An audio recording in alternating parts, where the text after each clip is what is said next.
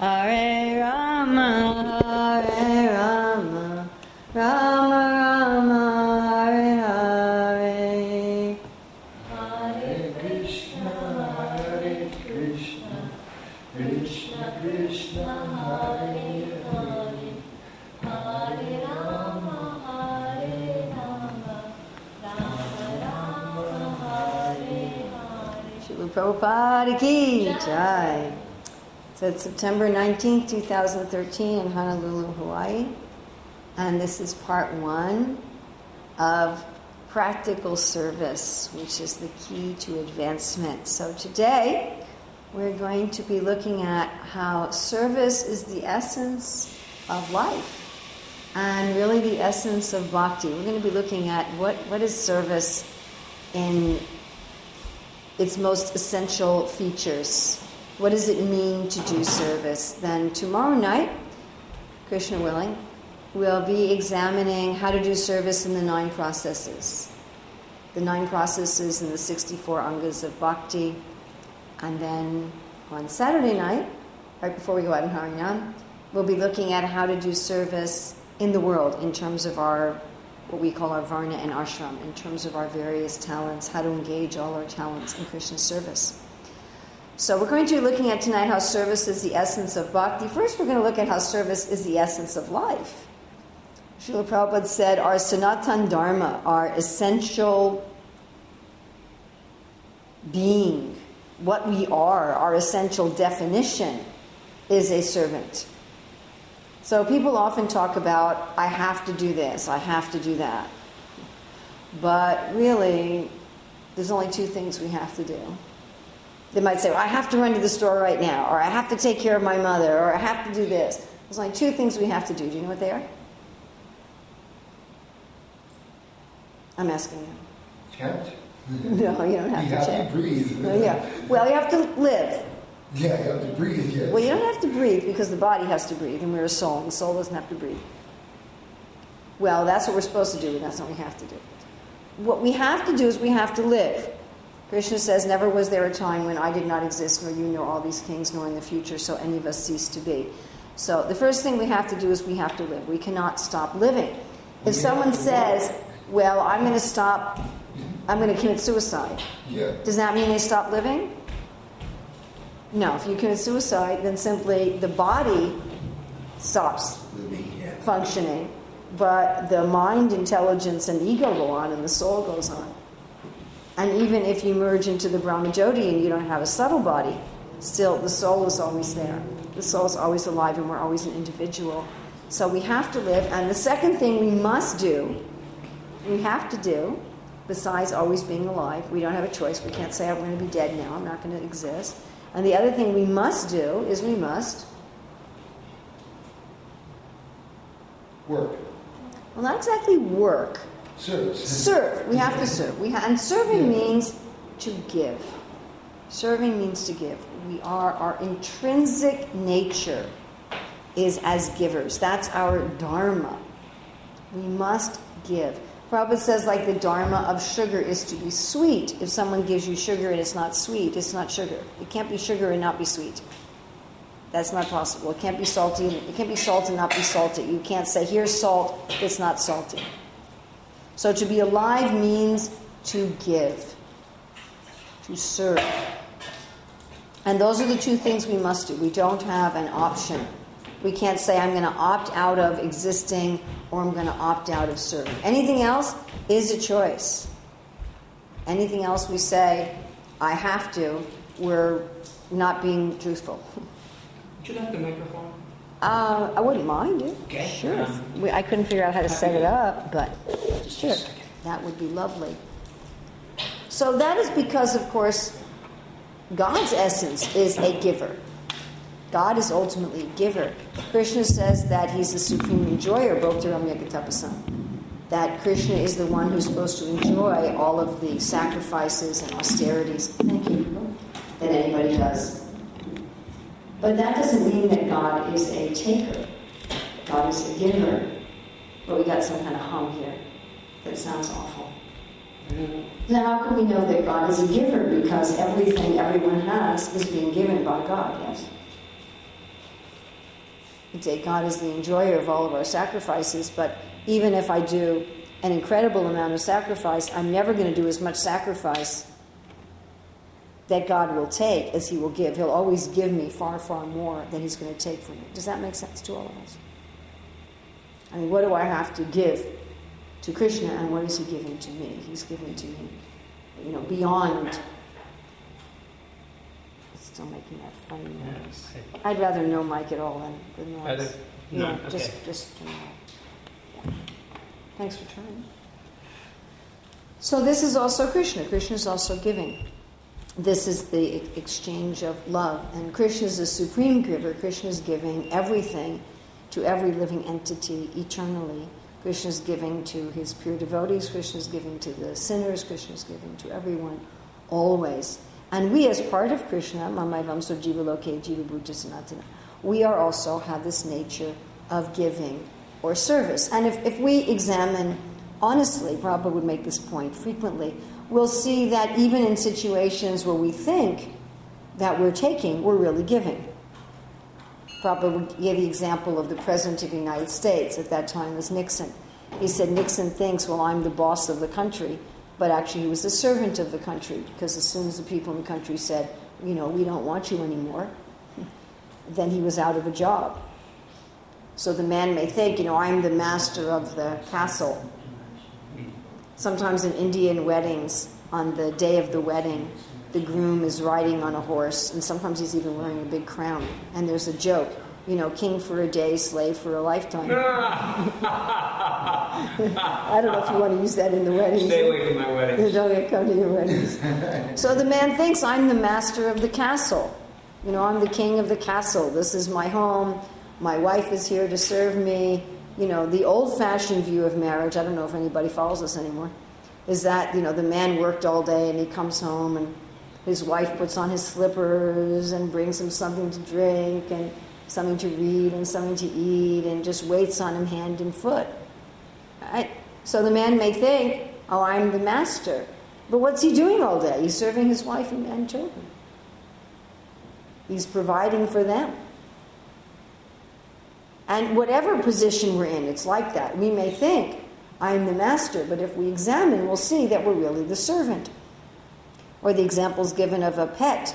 You may think, oh, well, this animal, it's my servant. We used to have slugs in our garden. You know what slugs are? They're like snails without shells, and they were eating our plants. So we were trying to think of what we were going to do to get rid of them, and I did some research that ducks eat slugs.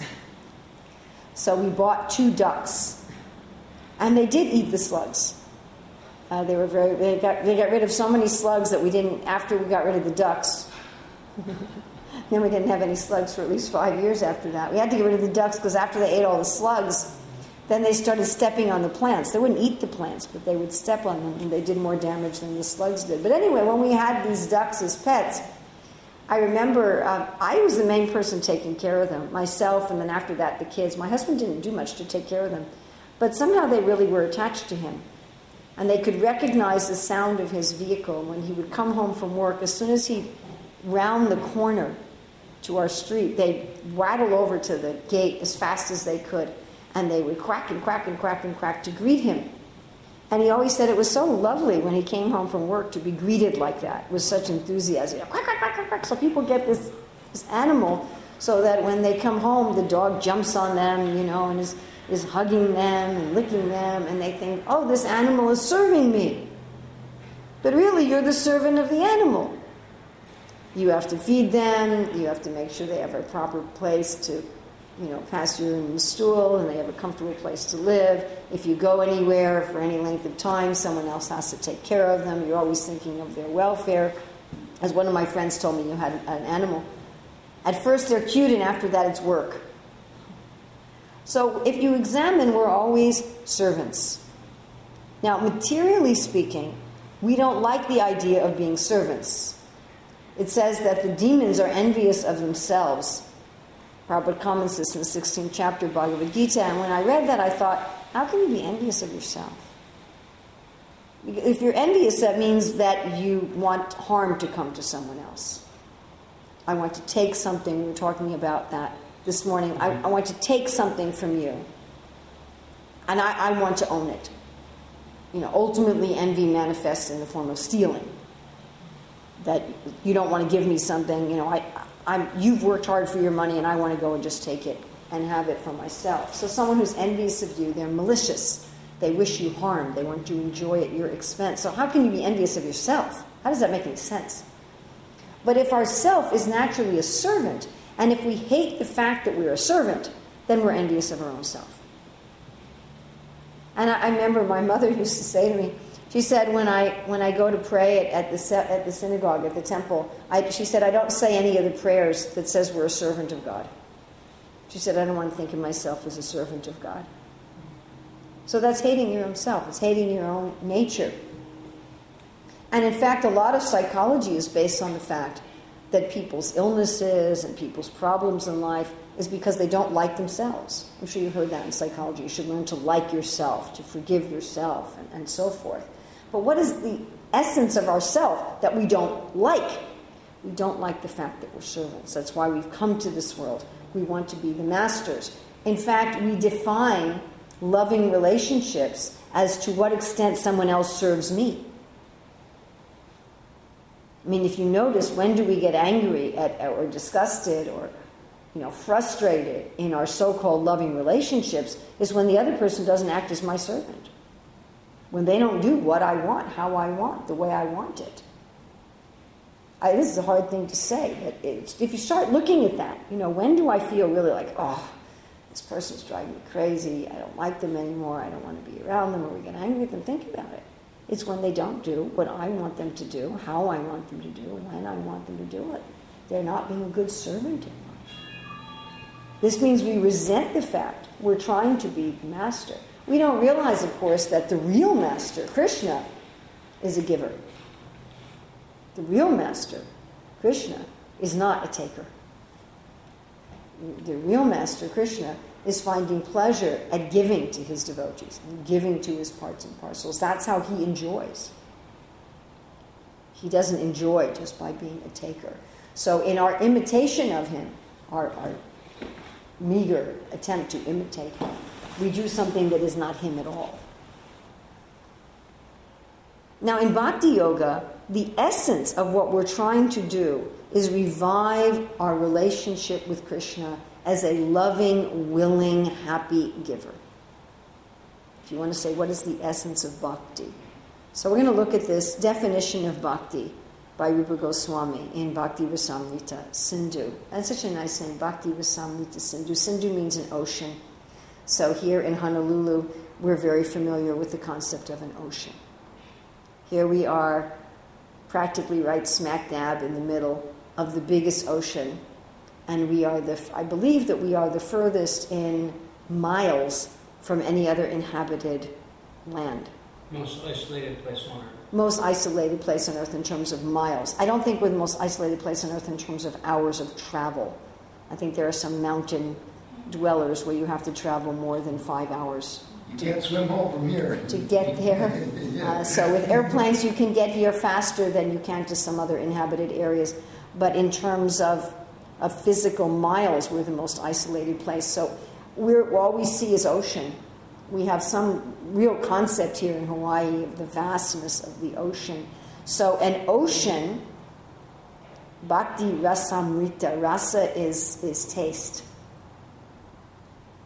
Rasa it's a very difficult word to translate. In Ayurveda, it means the liquid taste. When your food is digested to the ultimate degree, it becomes rasa. The ultimate nourishment of your body in the form of liquid.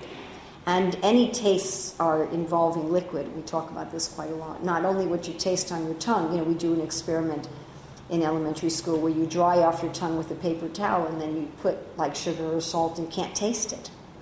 There has to be liquid on your tongue in order for you to taste. And the same with all the other senses.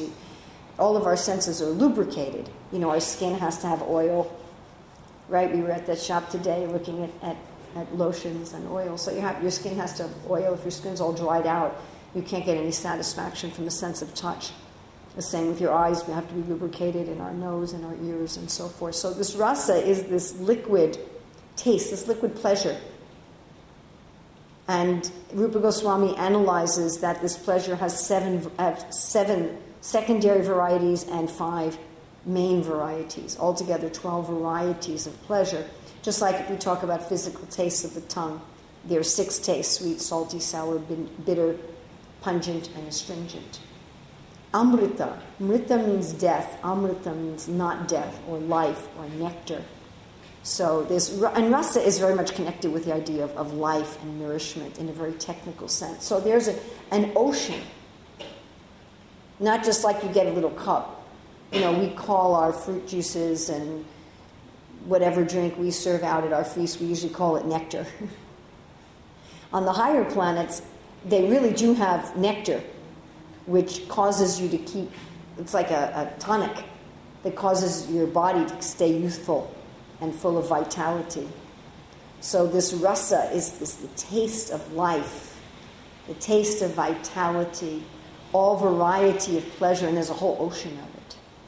And this ocean is bhakti. So what is this essence of bhakti? That's an ocean of all varieties of pleasure that give life and vitality. So he gives this definition. Anya bilashitashranyam jnanakarma anavritam anukulenam krishnanushilanam bhakti uttamam. So not only bhakti, but bhakti uttamam. Tamam means ignorance, uttamam means above ignorance. We can say the highest form, the purest form of bhakti. And we're going to look at this word, shilanam. So there's a lot in this definition, but we're going to be focusing today and the next 2 nights on this shilanam. So shilanam means action. You're doing something. You're doing something. We're also going to be looking these next few days at Nectar of Instruction, text 3, where Prabhupada says that bhakti is active work. It's not just, he says here, bhakti, this is an NOI text 3 purport. Prabhupada says bhakti is a sort of cultivation. As soon as we say cultivation, we must refer to activity. Cultivation of spirituality does not mean that sitting down idly for meditation, as some pseudo-yogis teach. Such idle meditation may be good for those who have no information of devotional service, and for this reason it is sometimes recommended as a way to check distracting materialistic activities. Meditation means stopping all nonsensical activities, at least for the time being. Devotional service, however, not only puts an end to all nonsensical mundane activities, but also engages one in meaningful devotional activities. So this bhakti or service means you're doing something. You don't stop activities. You do. This is shilanam. You're doing something. So I'm going to look at the commentary of Jiva Goswami on this word shilanam. He says the significance of the verbal word shil is twofold. Pravritti atmaka, expressing action, to worship, practice, and serve, and nivritti atmaka, expressing non-action, to be intensely absorbed. Thus, anushilanam, or continuous service, has an active form, chesta rupa, using the body, words, or mind, and an emotional form, bhava rupa, consisting of affection, priti, and despair, vishada, of the mind. So what are the components of this activity? This service for Krishna, which restores us to our original condition of service, who we really are, and the original object of service, Krishna. So first it exists on the platform of obvious or explicit or overt action. And that exists on 3 platforms: the body, the mind, and speech. And we're going to have this as a running theme over the next 3 days. That what service you're doing with your body, what service you're doing with your mind, and what service you're doing with your words, all need to be there. Sometimes we think that devotional service just means the body. I clean the temple, I cook the offerings, I dress the deities, I distribute the books. Or maybe we think it just even means the body and the speech. I chant Hare Krishna, I talk about Krishna, but it also means the mind. I think about Krishna, I hear about Krishna, I meditate on Krishna. Now, of course, the mind has 3 activities: thinking, feeling, and willing. So the mind is composed of thoughts, emotions, and desires. But here, Jiva Goswami is looking not only at the thoughts, emotions, and desires in terms of body, mind, and speech, but he's looking at what he says is an inactive form of activity. An inactive form of activity. Because he's saying this activity has two levels. It has the active form in body, mind, and speech, and then it has an inactive form. In other words, not something that's externally noticeable. On the platform of emotion, two emotions, affection and despair. Affection and despair, Jiva Goswami says. So a feeling of affection for Krishna and a feeling of despair in separation for Krishna. So our service for Krishna has to be executed on all of these levels if we are really going to be engaged in pure bhakti. Now again, tomorrow we're going to be looking at the 9 processes and the 64 angas, and Krishna willing, I have a little activity we're all going to do on the 64 angas and body, mind, and speech, which I hope you all enjoy. And then the next day we're going to be looking at what I think is really far out, how we can serve Krishna according to our activities in the world. Not just the 9 processes, but according to our nature in the world. But before we can look at that, we really have to get into what is this mood of service. If we're just working on an external platform with our body and speech, we're not really getting what bhakti is. Another really nice quote in this connection is in Prabhupada's purport to Bhagavad Gita 10:10, where he says, the qualification is that a person always engage himself in Krishna consciousness and with love and devotion render all kinds of services.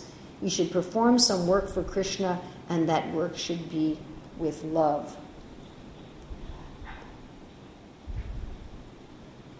It's very possible to do service without a mood of affection and without a mood of service.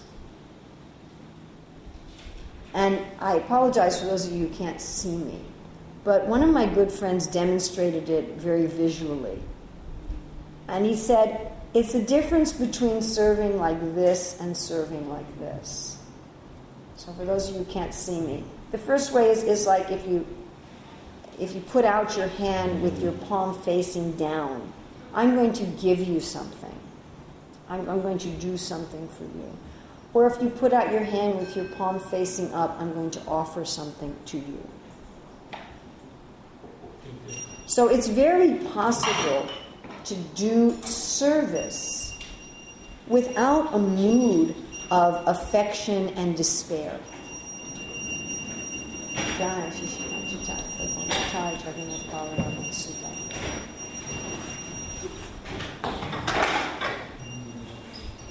First of all, it's very possible just to do service with the body and without the words and the mind. That's called Krishna Karmati. You're doing some work for Krishna. But you're talking about other things and you're thinking about other things. So you're not really in bhakti if that's the situation. Like Prabhupada was asked right here in Hawaii, do you make faster advancement if you live in the temple? Prabhupada said that depends on whether or not his mind is on another subject matter. So if one's doing some work for Krishna with one's body, but one's talking about other things, or one's thinking about other things, that's work for Krishna. It will eventually bring one to bhakti, but it's not really bhakti. Bhakti means you're serving with your body, your speech, and your mind. And of course, this means serving Krishna and Krishna's devotees. So if I'm serving you with my body, but with my speech, I'm denigrating you, is that service? No. If I'm serving you with my body and my speech, but in my mind I'm denigrating you, is that service? No, not really. Not pure. Not really. You know, if the wife is cooking for her husband and saying, I love you, in her mind she's thinking of the other man she's going to meet at 9 o'clock at night, that's not service. Or if in her mind she's thinking, you lazy bum, I can't stand you, you know, Can't wait until I can do something else. That's not service. We all know that when we're the recipient of it. That's not authentic. So to be bhakti, it's got to be body, mind, and speech. But it also has to be of a certain mood. So if I have the mood that I am so great, and I am serving out of my greatness, this is the mood of a lot of philanthropists. Sometimes devotees think that giving charity is mostly in the mode of goodness. It's not. Giving charity is mostly in the mode of passion. The big philanthropists, the big charity givers, are generally in the mode of passion, not in the mode of goodness. I'm going to do good for the world. I'm going to help the world, like our richest man in America, Bill Gates. He said, I can do much better good for the world out of church on Sunday than I can in church on Sunday. He's thinking, I can do more good for the world by spending my money than by worshiping God. One is then giving, but with the mood of God. Remember, God is a giver. He's a supreme giver. But God is the giver as master. God is the giver that I have everything. And out of my kindness, out of my mercy, I am giving to you. Although God is the supreme giver, He's giving like that. I am great and you are small, and out of my mercy I am giving to you. There's a kind of pleasure in that, isn't there? The rich person who goes to the third world countries and has pity for the beggar in the street. Oh, I have, $10,000 in my bank account and you have nothing. Out of my great kindness I will give to you. That is the mood of God. If we give like that, we're not in our constitutional position. And you can also tell when someone's giving to you like that, isn't it? We call it patronizing or condescending. If we come and think, I'm so great, I'm so qualified, I'm so talented, I have so much to offer. Everyone in the International Society for Krishna Consciousness should feel grateful for everything I'm giving. That's in the mode of passion. That's not service. I mean, it's counted as something because you're giving to Krishna, but that's not bhakti. So bhakti's got to be with the body, the words, and the mind, and it's got to be with this mood that I am the servant. Now, I'll admit openly that once I realized this, I also realized that I usually got it wrong. That my mood was usually, I'm so great and everybody should be so happy for all the service that I'm doing. They should all come to me and say, oh, Urmila, thank you so much for sacrificing your valuable time and your infinite whatever to help us poor little things. And that often that's what I was looking for. And it's quite interesting that often devotees will complain when they don't get that. They'll say, I've given so much. I've sacrificed so much. I had so much to give. I'm so wonderful. And people aren't recognizing and appreciating me. So why should I give anymore? I hear this all the time, all over the world. Well, I don't want to come to that temple anymore. I don't want to give anything anymore. I gave for so many years. I worked so hard for that money that I gave. And I'm so talented, and I'm so qualified, and I gave so much, and nobody appreciated. That means you're giving like this. You're thinking, everything belongs to me, and out of my mercy and my kindness, I'm rendering some service. Those people need me so much. The temple needs me so much. That's not bhakti. I'm the great giver, benedicting the world. That's not bhakti. That's trying to be God.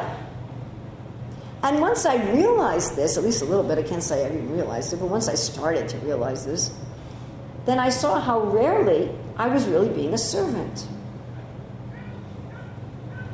few months ago I was in Bloemfontein, which means literally bloom fountain, fountain of blooms, fountain of roses in South Africa. There was a small preaching center run by one family. And the wife was constantly in the kitchen. It was a very kitchen cooking preaching center, something like this. Everything was just based around prasadam distribution. That was the engine of the whole center. And very, very similar to this. They had a little restaurant in the center where people would come and eat at the center. You know, a few tables, not like a big restaurant that seat 200 people or something like that. And then they did prasadam distribution for the university. And it was the wife who did the lion's share of the cooking. Of course, she had some assistance from other devotees. So she was in that kitchen morning till night, morning till night, morning till night, morning till night. And everything she cooked was just incredible, just variety, and she was really, really expert. And you could see she really enjoyed cooking. Whenever she was in the kitchen, she was smiling, she was singing, she was chanting. There was just such an atmosphere. And the temple was in just basically a house, a large house. It was set up so the kitchen was geographically the center, whoever had designed that house, of the house. So wherever you would go through the kitchen. So wherever I'd go, I'd always see her cooking. And she was always just full of so much light and love in the kitchen. I was there for about 4 days. And the last day I was there, I was sitting right there by the kitchen watching her, and I had this overwhelming feeling of affection and thinking, I really want to serve her. Not like this, but like this. What can I do to help? And I didn't feel that way because I felt obligated, because I felt I should, just because I was so inspired by her. And not in an awe and reverent way, but in a very affectionate way. And the feeling didn't last very long, it lasted just for a few minutes. But I thought, oh, that's it! That's what I'm looking for. That's what I want to have. It was such a wonderful feeling. It filled me with, warm fuzzies kind of thing. Where I felt very alive. Because that's what rasa is, as we were saying in the beginning. Rasa is what makes you feel alive. It fills you with pleasure. And I thought, yes, that is what we're looking for. That feeling towards Krishna and towards Krishna's devotees. And my dear friends, we can go on for days and weeks and months and years thinking we're serving and we're in bhakti. And if we're not feeling like that, we're not really doing bhakti. We're doing something else. We're doing some mixed bhakti. So certainly we should be busy, and we're going to get into tomorrow and the next day how we should be busy. Again, tomorrow we're going to talk about how we should be busy in the 9 processes, and the next day how we should be busy according to our varna and ashram. Certainly we should be busy in the temple, busy in Prabhupada's mission, busy in our life in ways that further Srila Prabhupada's mission and further our service. And we should keep our body busy in Krishna's service. And we should keep our speaking busy in Krishna's service. And we should keep our mind busy in Krishna's service. But we should also have this externally intangible, externally inactive action that, as Jiva Goswami says, is not action. This mood of affection and despair for Krishna and for the devotees.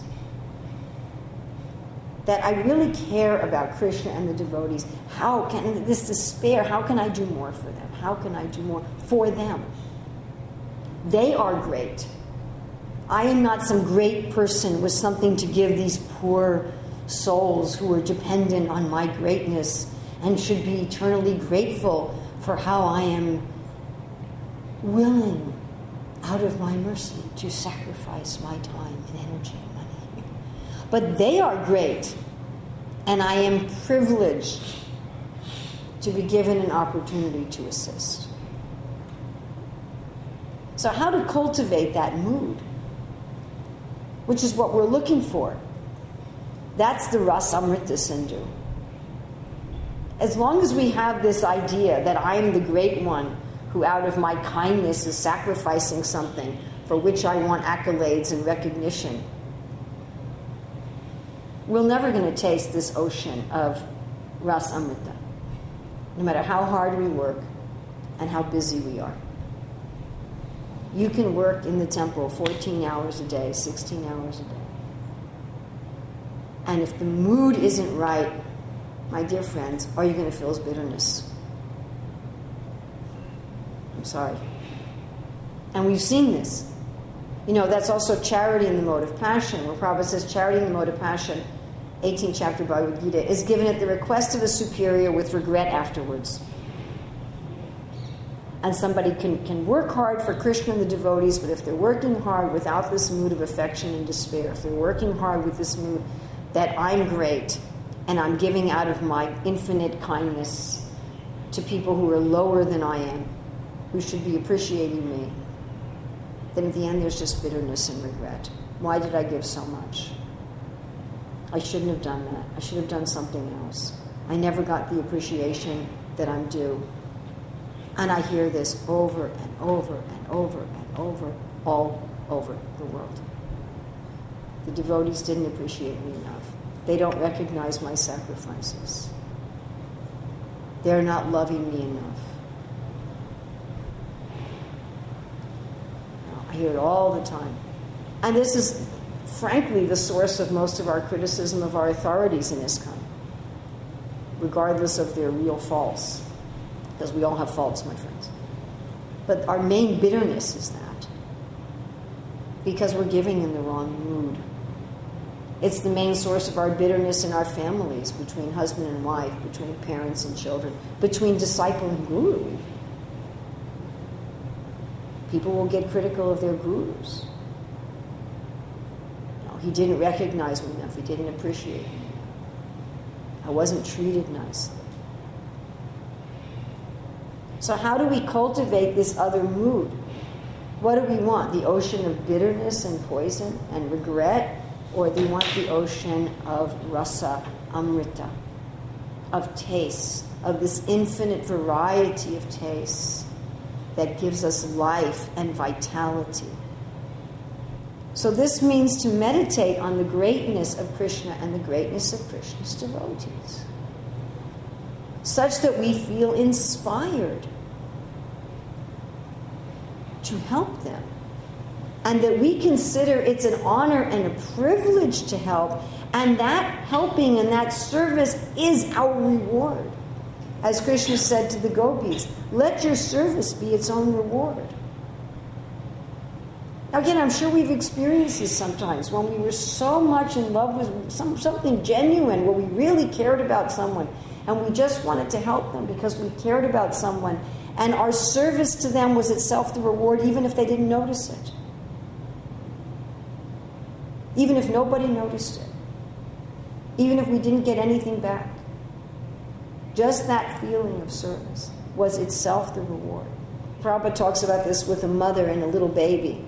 I think this is especially true in the first 6 weeks of life, when the baby gives you absolutely no reciprocation. Starting at about 6 weeks, they smile at you. But those first 6 weeks, they give you no reciprocation. They basically don't even know you're there as a separate person. You're totally the servant of this child. Prabhupada talks about that the mother's love is a pure love because they're not expecting any return. The happiness the mother's getting at that time is just from the service itself. So I'm sure we've all had some little glimpse of this, like I had that little glimpse in Bloomington. And this means meditating on the greatness of others rather than on our own greatness. And it's interesting how difficult that seems to be for most of us. You know, when people complain to me about so-and-so devotee, oh, that Krishna Das, that Krishna Dasi, and I say, well, can you see the good in them? And sometimes there's a long silence. What good? How interesting that we don't have difficulty meditating on the good in ourselves.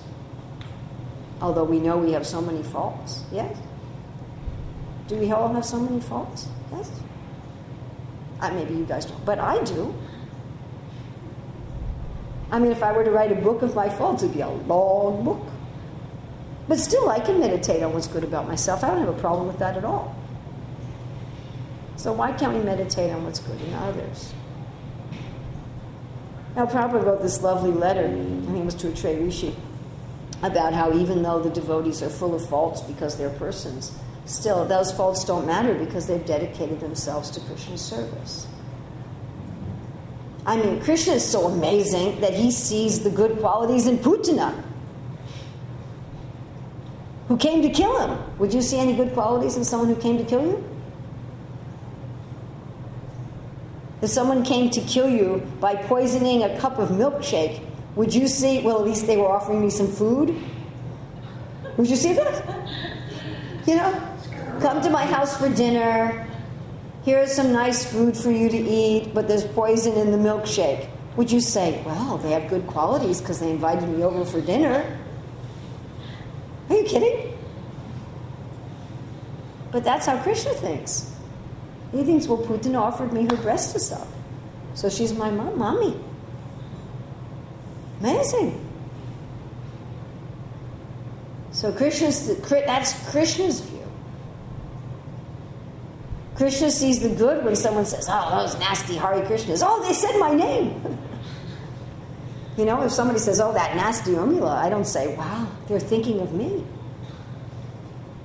I don't see any good in them at all.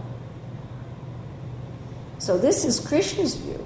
And it's interesting in the fourth canto Bhagavatam, in the discussion between Daksha and Lord Shiva. So Vishwanath Chakravarti Thakur gives his description of one who sees good qualities and one who sees bad qualities. And he says the lowest level is if you see someone's faults as potential good qualities. That's the lowest level of seeing the good in others. You see their faults, but you see, well, if they were used another way, they could be good qualities. The next higher level is you see both the faults and the good qualities, but you focus your attention on the good qualities. The next is you don't see the faults, you only see the good qualities. And the highest level is even if there's no good qualities, you see them anyway. You somehow see this is a soul, they're a part of Krishna. So if we're going to really engage in bhakti for Krishna and the devotees, we meditate on Krishna and we meditate on the devotees such that we feel inspired and we feel affectionate. And we all know how to do this. All of us have somebody or something in life that we're attached to and we feel affectionate for. And with that person or that thing, we meditate on the good. That's what we do. How do parents love obnoxious children? Have you ever wondered that? Have you ever seen parents with really obnoxious children and the parents still love them? How do they love them? Because they see the good in them. Even when there's not much good to see, they see the good in them. We all know how to do that. We've all done that. Now, with Krishna, there's only good, so it's easy to meditate on the good. And factually, with anyone who's trying to serve Krishna, the good far outweighs the bad. And anyone who's trying to serve Krishna, it's just going to be a matter of a second of universal time before they're pure and in the spiritual world. Even if that person's going to take another 3-4 lifetimes, each lifetime is only 8 billionths of a second for Lord Brahma. So even if you see some devotee who's really struggling and has some obnoxious habits, apichetsu charachara. You see, this person, it's just going to be a matter of, a few billionths of a second before they're dancing with Krishna in the forest of Vrindavan. So this is bhakti, this is service.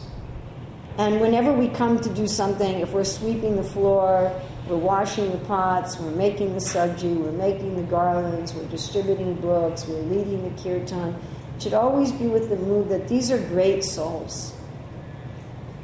Krishna is great, Prabhupada is great, all these souls are great. How fortunate I am that even though I'm nothing, I'm allowed to do some service for them. They're allowing me to render something. And my satisfaction is in that. My satisfaction isn't in being recognized for my greatness as a philanthropist.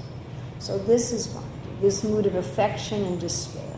How can I ever serve enough? How can I ever get enough with the devotees? Then we can be talking about Uttam Bhakti. Of course, there's other aspects to Uttam Bhakti which I'm not going to talk about tonight, and I don't even want to discuss them at all. Anyabhilasita sunyam, jnana karma anavritam, anukulena. I don't want to talk about that aspect of the definition of Bhakti tonight. I just really want to focus on this anushilanam, this aspect of activity. So this is the mood. And if the mood's not there, then the things we'll talk about tomorrow and the next day are only going to help us after a very, very, very, very, very, very, very, very long time. So again, tomorrow we'll talk about the 64 angas. Hopefully we'll do our little game and the 9 processes. And the next day we'll talk about serving Krishna in the world, but with this mood. That I'm serving Krishna with my body. I'm serving Krishna and the devotees with my body. I'm serving Krishna and the devotees with my speech. I'm serving Krishna and the devotees with my mind. And my inner mood is that of affection and despair. That there's real emotion there, that I have this mood of a servant. And when we do that, we are swimming not just in the Pacific Ocean, which is awfully big, but in an unlimited ocean.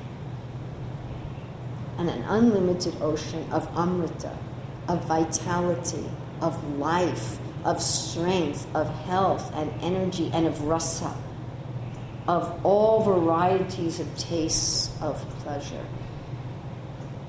Every variety of taste that one can imagine. And all we have to do is flick this switch from I'm the great to I'm the servant. That's it. It's not some big fancy thing. So we could have, we're going to stop at 6:30 for the arti. But if we have any questions, comments, discussions, additions, subtractions, etc. It doesn't seem that... Wait, we have a question here first. No, go ahead first. Yes, go ahead. No, the person in the room here. Switch, but we've been, we causelessly, which we can't fully understand at this time, they've causelessly left Krishna out of envy, and for billions upon billions of innumerable births, we've been envious against Krishna, trying to usurp his position. It doesn't seem that easy to just flip the switch and feel affection. And affection is a real emotion from the heart. Brahmananda, back in the early days, one time... One second. Can all of you who's listening on the computer, can you hear Narahari Prabhu or no? Okay, so let me repeat what he said. Let me repeat what you said so far. Okay, so you said, hopefully I'll get it right, that it doesn't seem so easy because for so many billions of years we've been envious of Krishna. So flicking causeless unwillingness to serve, and therefore it doesn't seem so easy to flick that switch. And I was going to give the example that Brahmananda, in the early days, one time everyone was offering obeisances to Prabhupada. He said, Prabhupada, sometimes I don't feel like offering obeisances. Should I do it anyway? Okay, so Narahari was giving the example that Brahmananda said to Prabhupada, everyone's offering obeisances, but sometimes I don't feel like it. Should I do it anyway? And Prabhupada said yes. And Prabhupada said, yes, you should do it. So it seems that, of course, Prabhupada was understand that would come in time. It doesn't seem like that can just, tell me where the switch is so I can turn the affection on. Okay, so you're saying the Prabhupada said it would come in time, and where's the switch? My answer to that is we got to know what we're trying to do. So even if you're going to say it's going to come in time, you have to have a goal. You have to have a sadhya. You have to know where you're going. What are you trying to achieve in bhakti? Otherwise, you won't notice if you're getting there or not. Exactly like if you're going to make a physical journey from one location to another. Like today, Yugala Rasa took me out to a certain store that I wanted to go to. So you have to know where you're going. You have a very specific destination. I want to get to this place. And then there's landmarks, like if you give somebody directions. You say, okay, turn at this street, you'll see the street sign, or here it's over here, it looks like this, it looks like this. So we want to know, what is pure bhakti? What does it look like? What does it feel like? So that we can intentionally cultivate it. Just like we were reading from Nectar of Instruction, Text 6, where Prabhupada says bhakti is a sort of cultivation. What am I cultivating? So Prabhupada would say, you see a small spark, you fan it. When we have those moments of the real thing, we want to fan it. But in order to do that, you got to know what is the moment you're looking for. Another example would be if you want to train an animal. Let's say you want to train a chicken to dance. Okay? Suppose you want to train a chicken to dance. So how do you do that? You want to train a chicken to move in a clockwise direction. So what you're going to do, you're going to watch the chicken, and if it takes a step to the right, you give it a piece of corn. And the chicken's figuring out, what did I do? What did I do? What did I do? And then again, the next time it takes a step to the right, you give it a piece of corn. Pretty soon the chicken figures out, oh, if I take one step to the right, I get a piece of corn. Now once the chicken figures that out and starts regularly taking a step to the right, you stop giving it a piece of corn for one step to the right. Then the chicken thinks, well, now what do I have to do? Then if the chicken accidentally takes 2 steps to the right, you give it a piece of corn. You reward little things in the right direction until your chicken is going in circles. Does this make sense to everybody? But if you don't know what's the ultimate behavior you want from the chicken, how are you going to know what little steps in that direction to reward? The trainer has to have already in mind, I want my chicken to make a circle in a clockwise direction. So we have to know, what is it that I'm trying to achieve here? What is my goal? My goal is to be serving Krishna and the Vaishnavas with body, minds, and words with the mood of affection and despair. That's my goal. So whenever there's a little bit of movement in that direction, fan it. And then a little bit more movement in that direction, fan it.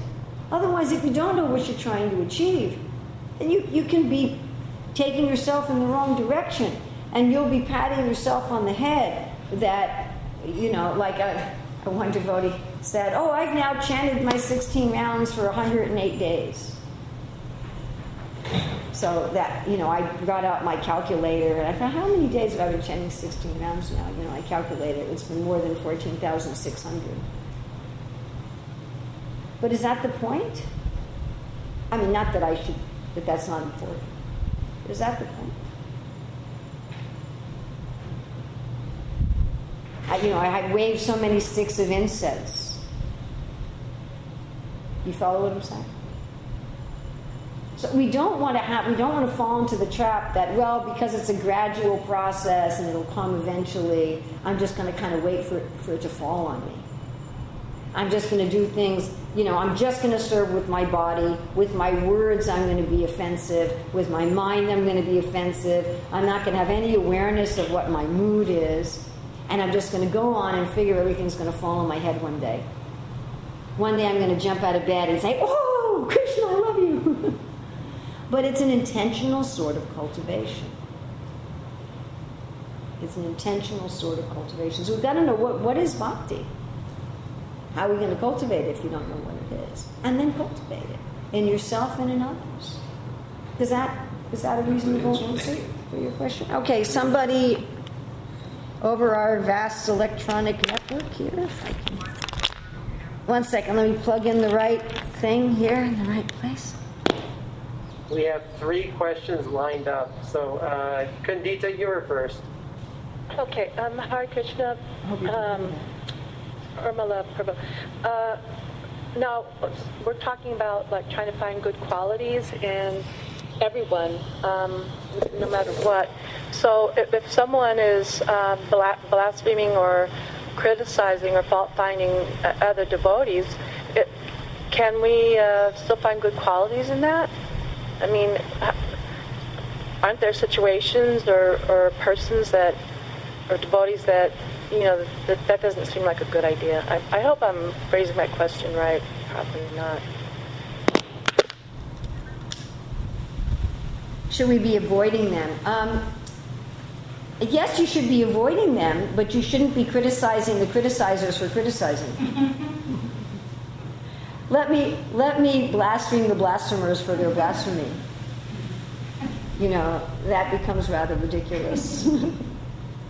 And Prabhupada would say that Bhaktisiddhanta Saraswati was pleased with any article that mentioned Krishna's name, even if it was critical.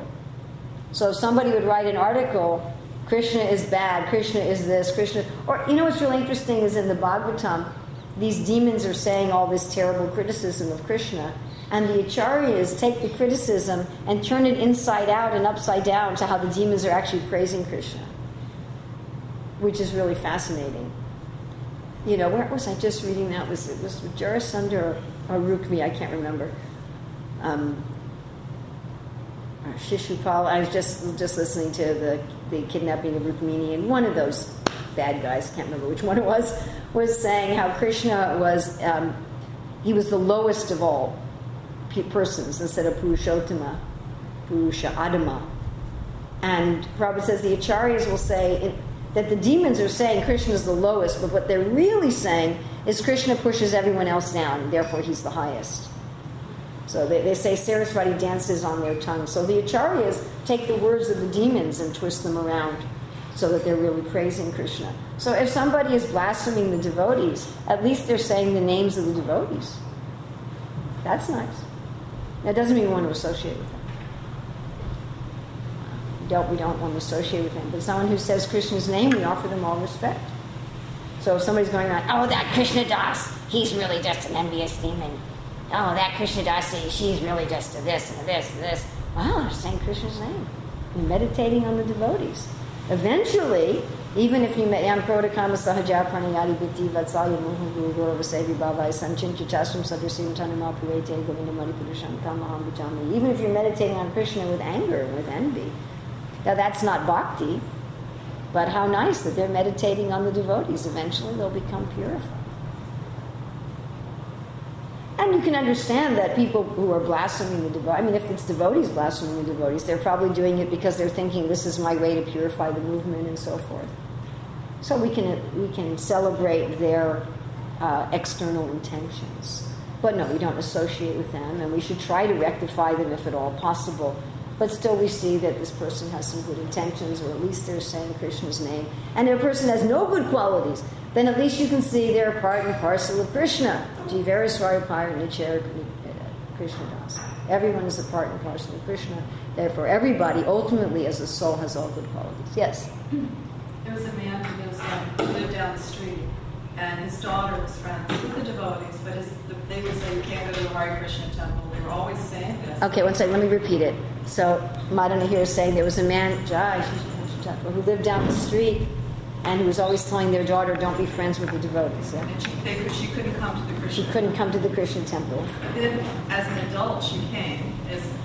As an adult, she started coming. When she was here one day, her father fell ill and went to the hospital and was leaving his body. So one day when she was here, her father got ill, went to the hospital, and was leaving his body. So we gave her tilak, radhakund, garland, neck beads, and tulsi. Okay, so then the devotees gave her tilak, radhakund, garlands, neck beads, and tulsi for her dying father. And when he left his body, he was wearing them. And when he left his body, he was wearing them. So even though he had spent his life criticizing the devotees. And now the mother, who was also in the same mood, has come to help do service. And then the mother, who was in that same mood before, has come to help do service. So even if you say Krishna's name like that eventually, but certainly we should keep our distance from blasphemers and just wish them well from a distance. So now we're going to have Arti for Panchatattva. Thank you very much. All glories to Shiva. Padaya Krishna Vasai Padaya Srimati Bhakti Vedanta Swami Nityanamane Namaste Saraswati Devi Gauravani Pachani Nivasesa Nivani Paskatyade Satane Vandeham Shri Guru Shri Yuta Padakamalam Shri Guru Vaishnavams Chat Shri Rupam Sagrajatam Sahagana Raghunatam Vikam Samsadivam Sadvaitam Sadvitam Prijana Saita Krishna Chaitanya Devam Shri Radha Krishna Padam Sahagana Lalita Shri Vishakamatam. So yesterday we talked about service in general, how service is the Sanatana Dharma of the living entity, and how service is one of the essential features of the definition of pure bhakti. And then we talked about how this word shilanam in Rupa Goswami's definition of bhakti refers to two categories according to Jiva Goswami's commentary of service. One, visible activities of the body, the speech, and the mind, thinking, feeling, and willing. And another would be the more esoteric or intangible aspect of the mind in terms of one's emotions, of affection, and also grief, of hankering.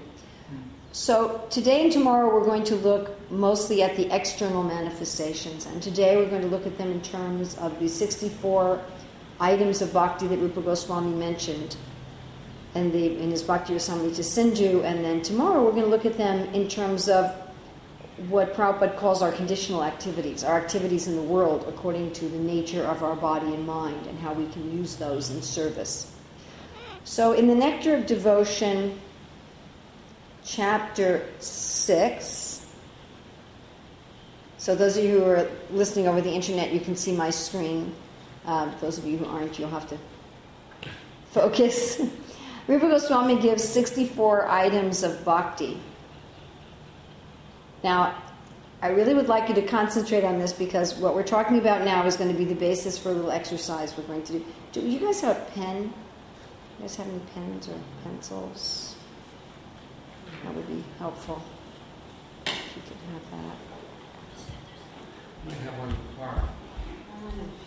Okay, well there might be some around that you can get. So Rupa Goswami is going to give 64 items, and first he's telling us the three most important. The three most important. So, anybody know what those three most important are? I think the two most important. What are Always they? remember Krishna and never forget him. Always remember Krishna, never forget him. Well, that's really the whole basis of bhakti, around which everything else revolves.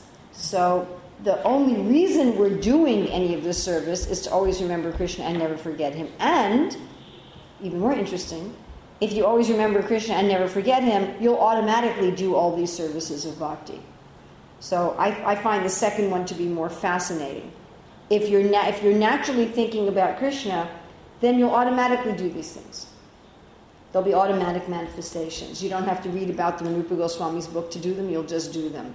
And the purpose for doing them is this feeling, again, of developing this affection and separation mood from Krishna. But what is Rupa Goswami in the 64 angas? Because always remember Krishna, never forget him is not really one of the angas. It's the essence of all of the angas. So what has he mentioned as the three most important of the angas? Does anybody know? Was it three? Three most important. Hearing, chanting, remembering. Nope. Yes, accepting a spiritual master. Sorry, I'm getting some from here, and if I put on the speaker, there'll be echo, so I'm just going to have to repeat. So all three of them have to do with Guru. All three of the most important have to do with Guru. So that's accepting the shelter of a Guru, becoming initiated by the Guru, and obeying the Guru's instructions. Now, why are those the most important? Because if you don't do that, you can't really do anything else. You won't know what service is. You know, when we talk about doing service, service means that which is pleasing to the person being served, which goes back to the definition of bhakti. Anukulyena means that which is pleasing to Krishna, or at least has the intention of pleasing Krishna. And the Acharyas comment that when Mother Yasoda ties Krishna up, her intention is to please Krishna. And when the Kamsa's wrestlers fight with Krishna, their intention is not to please Krishna. So Krishna may be pleased by fighting with the wrestlers, and he may get angry at Mother Yasoda, but Mother Yasoda's behavior is bhakti because her intention is to please Krishna, and the wrestler's behavior is not bhakti because their intention is not to please Krishna. So to be bhakti, our actions have to have the intention of pleasing Krishna. And generally, if they have the intention of pleasing Krishna, of course, they will please Krishna. Now, how do we know it's going to please Krishna? You know, I can say I have the intention of pleasing you. So I give the example that when I travel with just one very small suitcase. And people often give me gifts without first asking me what I would like. So they sometimes give me rather odd gifts. And recently when I was in India, someone gave me a set of towels, which would have filled up half my suitcase. You know, what did they think I was going to do with these towels? Or I was one place in Europe when someone gave me a very large glass bottle of olive oil. So again, I was thinking, you know, how am I going to put this in one little suitcase and travel with it around the world? And it's interesting to me that people they'll do that. They'll give gifts. Or I remember one time there was a devotee event and everybody was giving gifts, and someone gave my son a China dog, a dog made out of China with blue flowers painted on it. So he looked at it and said, "What am I going to do with this?" And he has a lot of little children in the house. So not that he'd want a China dog even if he didn't have little children in the house. So if you're going to do something for somebody, you want to know what pleases them. You want to know what they like. Otherwise, it's not service. You know, it's something else, but it isn't service. So how are we going to find out what pleases Krishna? We have to have a guru. Otherwise, we're just going to guess. You could say, well, there's the Shastra, but the Shastra gives rules that are applicable in different circumstances. The Shastra is something like, Prabhupada compares it to a pharmacy shop, a drugstore, or as they say in some parts of the world, a chemist shop. You know, there's medicines for everything.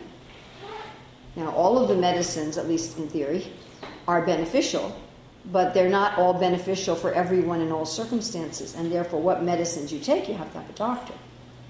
You can't just say, well, it's in the medicine shop, therefore I can take it. So what's in the Shastra may be applicable or may not be applicable. It depends on the circumstances. Right? There are all kinds of regulations in the Shastra, even in the Bhagavatam, which are not applicable at the present time, like brahmacharis should wear matted hair and deerskin, for example. But when Chaitanya Mahaprabhu saw, I think it was Brahmananda Bharati in deerskin, he was very displeased. He said, I don't want you wearing deerskin, even though that's in the Shastra. Don't want you to wear deerskin. So you have to have a guru. The guru needs to also be present to know you and your circumstances and how one should apply the angas of bhakti. Therefore, the 3 angas of bhakti that apply to guru are the most important. The Rupa Goswami also gives 5 as the most powerful. He gives 5 angas of bhakti as the most powerful. Does anybody know what those are?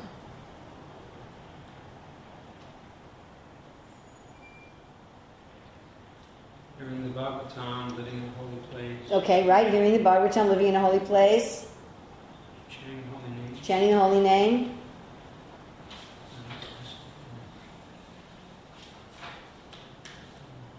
Anybody else? Associating with devotees and serving the deity. And you'll see that Srila Prabhupada arranged his ISKCON society around those 5 things. Srila Prabhupada arranged all of our activities in ISKCON, you'll notice, are arranged around those 5. Serving the deity, living in a holy place or creating a holy place where you live, associating with the devotees, hearing the Shastra, especially Bhagavatam, chanting the holy name. And of course, of all 5, chanting the holy name is the most potent and permeates all the others. We chant the holy name when we read the Shastra. We chant the holy name when we worship the deity. Hopefully we chant the holy name when we associate with devotees. We chant the holy name when we chant the holy name. And when you go to a holy place, you chant the holy name. So those are the 5 most potent. Now, these 64 angas of bhakti can be divided up into several different categories. We can divide them up into the categories of the 9 processes of devotion given by Prahlad Maharaj in the 7th canto of the Bhagavatam. And when we talk about the processes of bhakti, we generally talk about these 9, which are Shravanam, Kirtanam, Vishnu Atmanivedanam. Okay, let's have them in English. So the first is hearing, chanting, remembering, which Prabhupada sometimes says memorizing. Serving lotus feet. Serving lotus feet.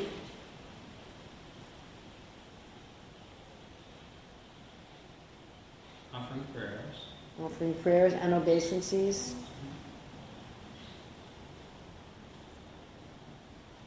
So Shravanam, Kirtanam, Vishnu. Smaranam Padasevanam, serving the lotus feet. Archanam, which is worshipping. Vandanam, which is offering prayers and obeisances. Dasyam is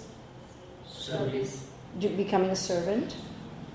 Becoming the friend. Sakyam, being a friend. Atmanivedanam, surrendering everything.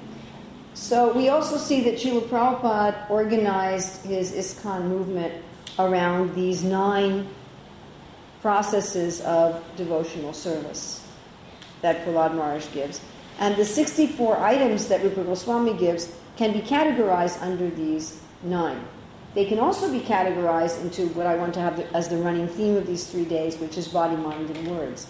So we can look at the 64 angas and put them in body, mind, and words. So let's go through these 9 processes for a minute and talk about each one of them and what they mean. As we're doing this, I'd like us all to think about 2 things. One, that Srila Prabhupada gave all of his disciples and followers a minimum of following in these areas. So he said, if you become my disciple, then I expect a certain minimum following in these 9 processes. But he also said that one should perform these angas or limbs of bhakti according to one's personal taste. So the way I understand that is that there's a certain minimum, and then beyond that minimum, what you do beyond that minimum depends on your personal taste, depends what inspires you. And that may also change different times of your life. And this is something we should understand very clearly, because I see that devotees will sometimes assume that how they're motivated and how they're inspired is going to be how everybody's inspired.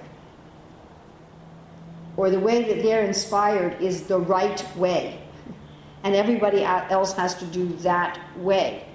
So you find some people who are really inspired for hearing. I know some devotees that, reading the Bhagavatam and hearing is the main thing that inspires them in Krishna consciousness. And they put a lot of energy into preaching that everybody else should spend as many hours with the Bhagavatam as they do. Whereas somebody else, their main enthusiasm may be chanting. And they may be in kirtan for 10, 12 hours a day. They may be traveling the world having kirtan, and they tell everybody else, hey, everybody's got to sit down and just do kirtan all day. It's interesting, isn't it? And then you have somebody else who loves to memorize shlokas. You have our Dravida who's always memorizing slokas. Plus he puts the English into poetry and song.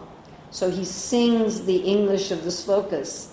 So he'll sing the Sanskrit or Bengali, and then he'll sing the English. And he's made all these slideshows that go along with the slokas. And he's got a little gizmo, a little electronic gizmo that has his favorite slokas on them. And he'll be there during japa time. In the middle of japa time, he'll stop and start singing slokas.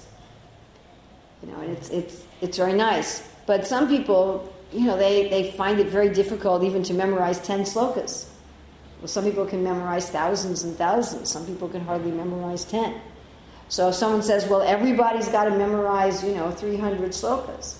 So that depends on the person. Or some people really like going to the holy places. They're always going on pilgrimage. They love to visit each of the holy places and know all the stories associated with each of the holy places. As soon as they have time and money, immediately they go to the holy places and they're serving the holy places.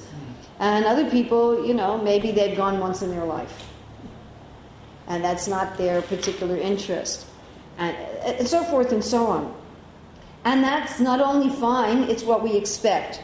Because we are preaching a philosophy of personality and individuality. And I find it ironic, to say the least, that in our preaching of a philosophy of individuality, we sometimes try to squash everybody into the same mold. Atmavan manyate jagat is the Sanskrit term for this. That I think everybody's like me. When I first became a teacher of children, this is very embarrassing, but I'm hoping it will help you. I thought that I could train all of the children to think the way that I think. And I couldn't, because they're not me. And at first I became very frustrated. I thought there was something wrong with my teaching methods, that I wasn't able to get all of my students to have the same kind of mental processes that I do. And it took me a while, I'm very embarrassed to say that it took me a while before I understood that I was trying to do something that was wrong and in a sense you could say violent and harmful, to try to get people to be something that they were not. And once I understood that, then my teaching really took off. Once I understood that everyone has their own way of being, and their own way of being is what's perfect for them. And that Krishna is pleased with that variety. That Krishna is what I like to call variety man. If there's something we can tell about God just with our senses and logic, it's that Krishna loves variety. And I give the example all the time of snowflakes. Why does Krishna make every snowflake different from every other snowflake? Who cares? Snowflakes exist just for a few moments, and they're not even alive. They're matter. Why does Krishna care that each speck of ice crystal that lasts for a few seconds has to be different from any other particle of ice crystal that's ever existed, past or future? So that's the extent to which Krishna likes variety. Each of us have a different DNA from everybody else. We each have a different fingerprint. That's just the body, which is very ephemeral. What to speak of the differences of the person. So Krishna really, really likes variety. Even identical twins are not totally identical. They're mirror images of each other. And of course, they're not identical in personality. And I give the example all the time in a different context about how much variety there is of food. There's so many different kinds of grains. And then there's kinds of kinds. There's more than one kind of wheat. Of course, if the big agribusiness has their way, they'll reduce the varieties instead of increase them. But by Krishna's way, there's so many kinds of vegetables, and then there's kinds of kinds. There's kinds of tomatoes, there's kinds of peppers, right?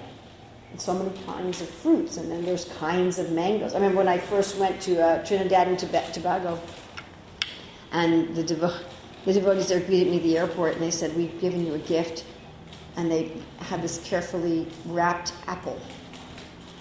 And I said, "Well, apples are kind of normal for me." I said, "I was hoping to get a mango." And they said, "Well, what kind of mangoes?" "We have 40 different kinds of mangoes." So I had no idea that there were 40 different kinds of mangoes. They said, "There's so many mangoes here, they're rotting by the sides of the road," which is what actually they were doing.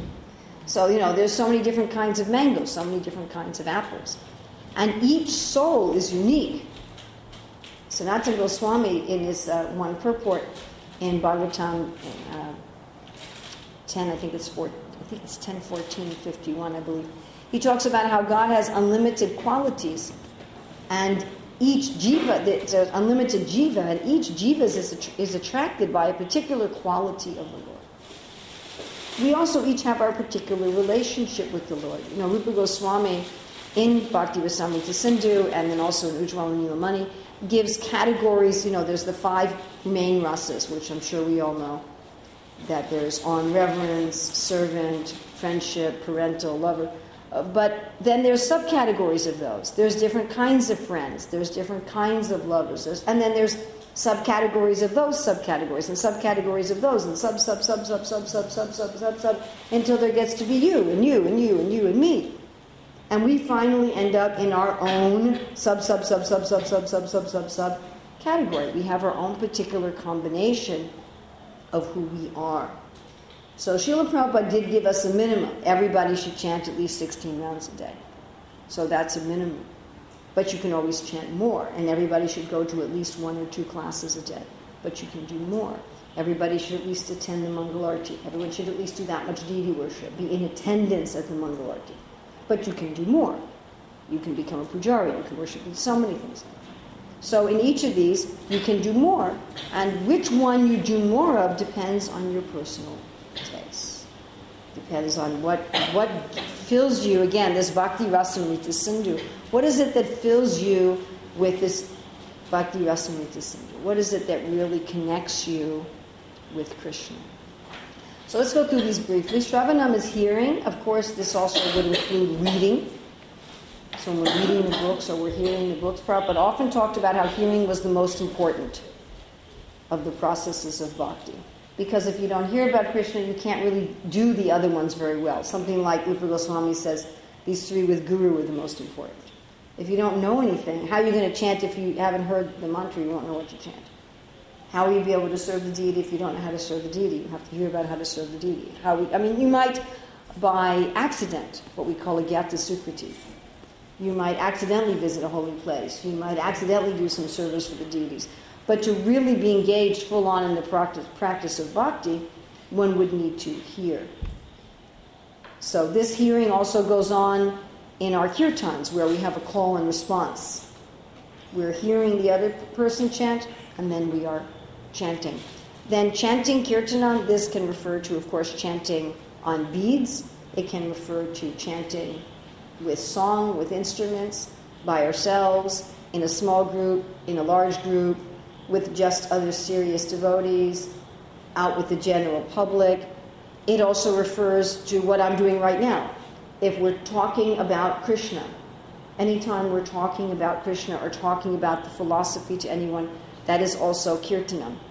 And Bhaktisiddhanta Saraswati said the publishing of books was beating the big mridanga. It was a big kirtan. So anything involved with publication, and of course now we have far more than book publication, anything involved with publication and distributing knowledge.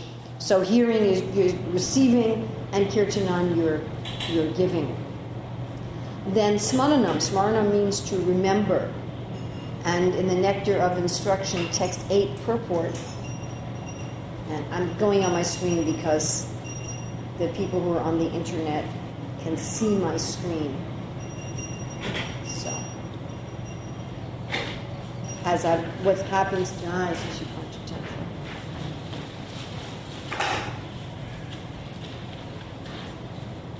is I realize that I have something that I could show people, so then I show them.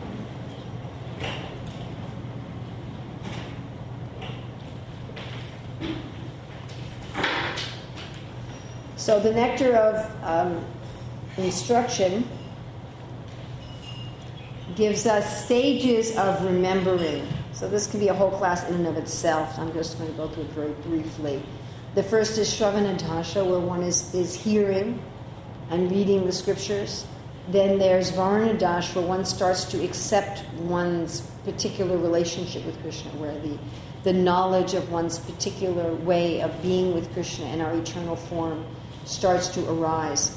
And one becomes very attached to hearing. One is still following the rules of the scripture because they're in the scripture, but one is starting to remember Krishna's pastimes and Krishna's forms more spontaneously.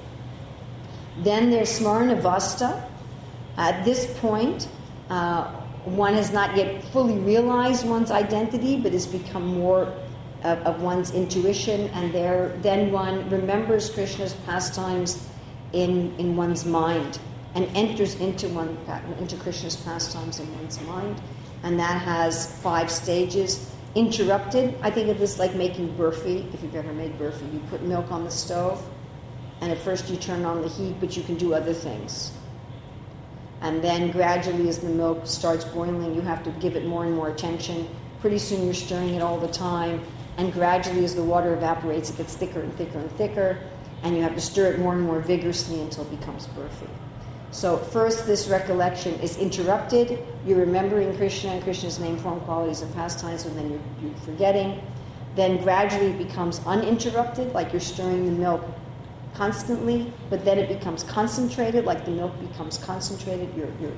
You've gone from being uninterrupted to being concentrated. You can do something constantly without being concentrated on it, yes? So first it's interrupted, then it's not interrupted, then it's not interrupted and concentrated, then it's not interrupted, concentrated, and expanded, and then one enters into full samadhi, where one's fully absorbed in Krishna's name, form, qualities, and pastimes, where one is also entering into the lila in one's mind. Now, all of that is happening on the platform of mind. The next stage, called apanadasha, or also samadhi. So there's 2 samadhis. There's the mental samadhi, and then there's the spiritual samadhi. The spiritual samadhi is Krishna has become attracted by one's efforts at remembrance. As Lord Kapila explains in the 3rd canto, you use the mind as a hook to capture the Lord. And he has now manifested his form and pastimes in the heart of the devotee. So at that time, one actually sees one's eternal spiritual body, and the various aspects of one eternal spiritual form will become revealed generally, gradually, one after another. Bhaktivinoda Thakur talks about 11 aspects of the spiritual body. And at this point, one is absorbed, one is in the material world, but one is absorbed in the spiritual. And the last stage of remembrance, Sampati Dasha, is where one sees Krishna and the spiritual world not only in the heart, but face to face. So that is the final stage of remembrance. Srila Prabhupada also talks about remembrance as memorizing. So whenever we're memorizing, like my godbrother Prahladananda Swami has memorized Krishna book and Bhagavad Gita. We were once at a festival in Russia. We were all taking prasadam together, and he said, "Would any of you like to hear a chapter from Krishna book?" So we said, "Sure." We thought he was going to pull out a book, but he just started speaking from memory. So we were saying that earlier with Dravida, who's memorized all these thousands of slokas, or people who memorize a lot of slokas, or people who memorize a lot of pastimes or section. That is also in the category of smarana. Then padasevana means to serve the lotus feet of the Lord. This means doing service for anything that's connected with Krishna. I mean, it can mean literally massaging the Lord's lotus feet, as Lakshmi Devi does. But this also means serving Tulsi. It means serving the devotees, visiting holy places, anything that's connected with the Lord. Any service we do in any way that's connected with the Lord is padasevana. Then archana means specifically worship of the deity form. So this would mean being in the temple room watching the arati, offering arati ourselves, dressed in the deity, bathing the deity, cooking for the deity, glorifying the deity, and so forth. Cleaning the temple of the deity. And of course there can be things which are not directly deity worship, but we may have that mood. I'm cleaning my house for the deities. Then vandanam is both verbal prayers and bodily prayers. So verbal prayers are in basically three categories by Rupa Goswami. One are prayers of humility, one are prayers of glorification, and an advanced level are prayers asking for our eternal service. So this verbal prayer can be reciting the prayers of the acharyas. Like the other day we were meditating on Bhaktivinoda Thakur's prayer, Mana Mandire, Mama Mana Mandire. So if we're meditating on someone else's prayers, we're meditating on Arjuna's prayers in the 11th chapter of Bhagavad Gita, we're meditating on the prayers that Srila Prabhupada used to sing in the Artik ceremonies. That's vandanam, but it's someone else's prayers. And also we can have our own prayers. We can also write our own prayers and compose our own poetry, etc., and pray to Krishna. Then there's bodily prayers, which means offering of obeisances. So that's putting your body in a state of prayer. So you can, of course, just fold your hands, namaskar, or you can have 5-point obeisances, which is what we generally in the ISKCON movement call offering obeisances, where you get down on your knees and your elbow and your hand, and then there's 8-point obeisances or dandavats, where you fall down like a stick. So these are the 3 ways of offering obeisances: namaskar, 5-point, and 8-point obeisances. And by the way, sometimes people think that women shouldn't offer dandavats, but that's not from Sadhu Shastra Guru. In the Shastra, there's many, many instances of women offering dandavats. So Aditi offered dandavats to Vishnu, the Nagapatnis offered dandavats to Krishna. We just recently had an article in Back to Godhead with many, many examples given. And of course, Prabhupada had the women offer dandavats. So that's vandanam. And when you offer prayers with your body, you're supposed to add the voice. So whenever you offer namaskar or 5-point or 8-point obeisances, you're also supposed to say some prayer. Just like when we offer obeisances, we say the prayers to Srila Prabhupada. However, when you offer prayers with your voice, you do not have to add something from the body. So if you have the body, you're supposed to add the voice. In fact, that's an offense in deity worship is to offer obeisances without offering a prayer. But you can offer a prayer without offering obeisances. So all that's in the category of vandanam. Then dasyam, this dasyam is not the same as the rasa dasyam. There's certain souls who their eternal relationship with Krishna is in the mood of a servant. But this dasyam of the 9 processes is not like that. This dasyam is done by everybody. It's where we're doing the sort of things that a servant would do. We're following orders. We're following the orders of our superior. So if Guru gives an order, we follow it. That's dasyam. You know, if the head of the temple gives an order, we follow it. We're working in the kitchen, and the person who's organizing the offering says, "Hey, cut the potatoes for me." Like I heard a story the other day that somebody was cooking, and he had an assistant, and he said to the assistant, "I want to make a pumpkin sabji. Would you please peel and cut these pumpkins?" And the person cut them but didn't peel them. So then the cook had to take each piece of cut pumpkin and peel it. So the person who was cutting and peeling was doing dasyam. They were doing service. Of course, you could say everything is dasyam, because everything we're doing is service. Then sakyam, this sakyam or friendship, is also not the friendship of rasa. It is not like Arjuna's Krishna's friend, or Sridham's Krishna's friend. So it's not that the sakyam of the 9 processes is just reserved for those people, and that the gopis can't do sakyam, or Mother Yasoda can't do sakyam. This sakyam is for everybody, and it has 2 main categories. Krishna is my friend, and I'm Krishna's friend. So I have a whole presentation I give just on sakyam. So Krishna is my friend means I trust Krishna. I trust he's going to take care of me, he's going to maintain me, he's going to protect me. I trust that what he does is good. It's that kind of sakyam is an attitude. It's very, very much an attitude, that I have faith in Krishna, that he's doing the right thing for me, that he cares about me, that he's my friend. And this sakyam is very much related to the items of surrender, that Krishna is my maintainer and Krishna is my protector. The other part of sakyam is Krishna can trust me. I have Krishna's interests in mind. I'm going to work for him. And Srila Prabhupada particularly relates this to being a preacher. That what Krishna wants the most is he wants all the living entities to surrender to him. So when we're going out and preaching, we may be doing kirtanam, but we may also be doing sakyam. That Krishna, I want to bring these souls to you. I want to please you by bringing you these souls. I want to do something to make you happy. So whenever we're in this mood of, I really want to do something to make Krishna happy, that's this sakyam. Then Atmanivedanam also has different categories. It can mean surrendering your property, using your home in Krishna's service, using your items in Krishna's service. It can mean using your body in Krishna's service. And it can mean surrendering your life. Saying to Krishna, from this day on, I'm yours, and I'm dedicating myself to you. All right. So now we're going to do our little exercise.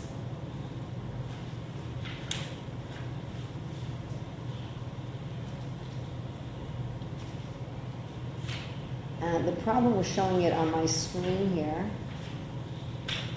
is that I'm not going to be able to show enough of it for everybody to see it, unfortunately. Let's see how I'm going to do this. So what I'd like you to do is, hopefully you have something to write with, is I'd like you to go through the list, and you only don't have that much time, so you can choose which of these you want to do.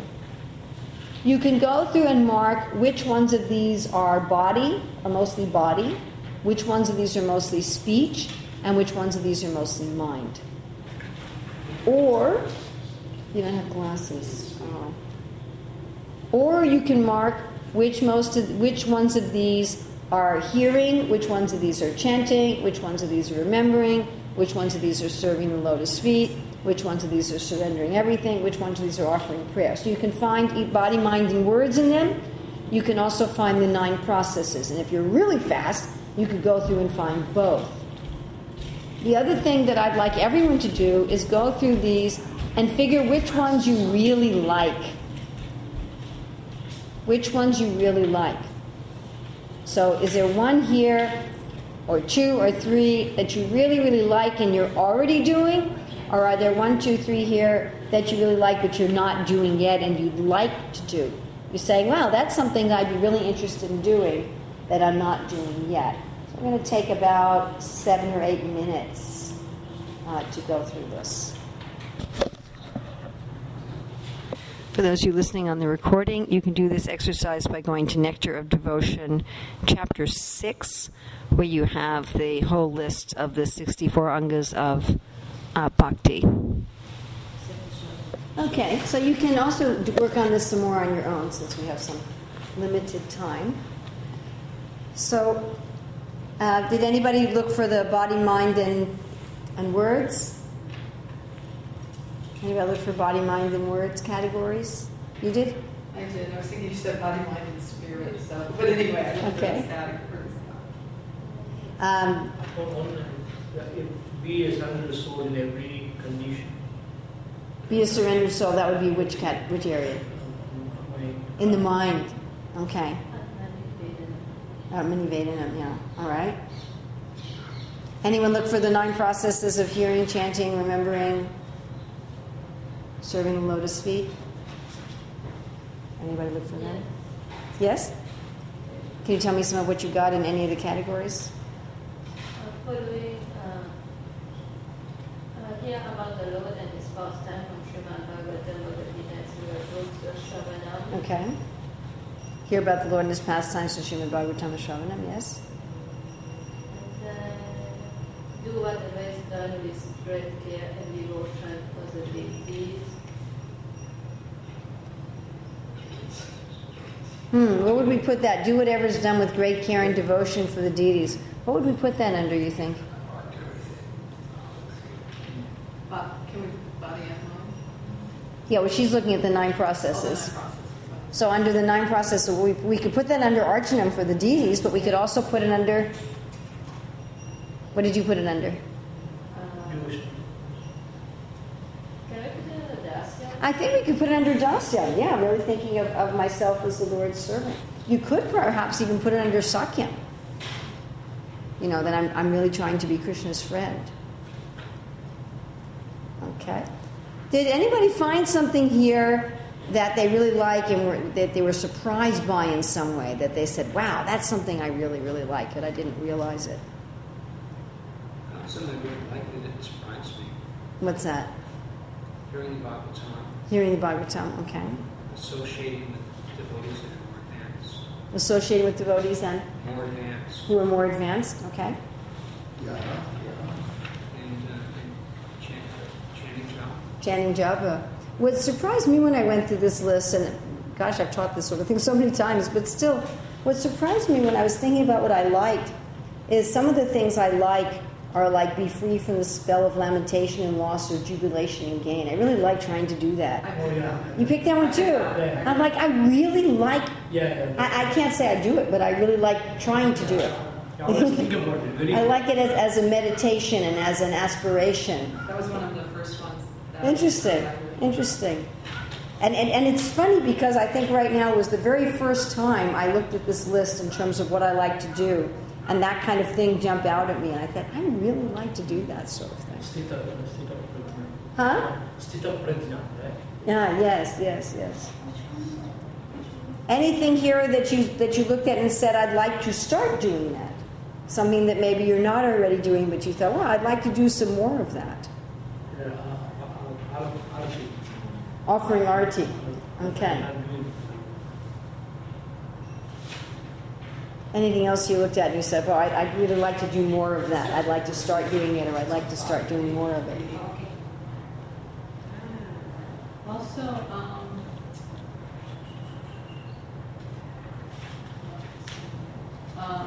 be careful in ordinary dealings.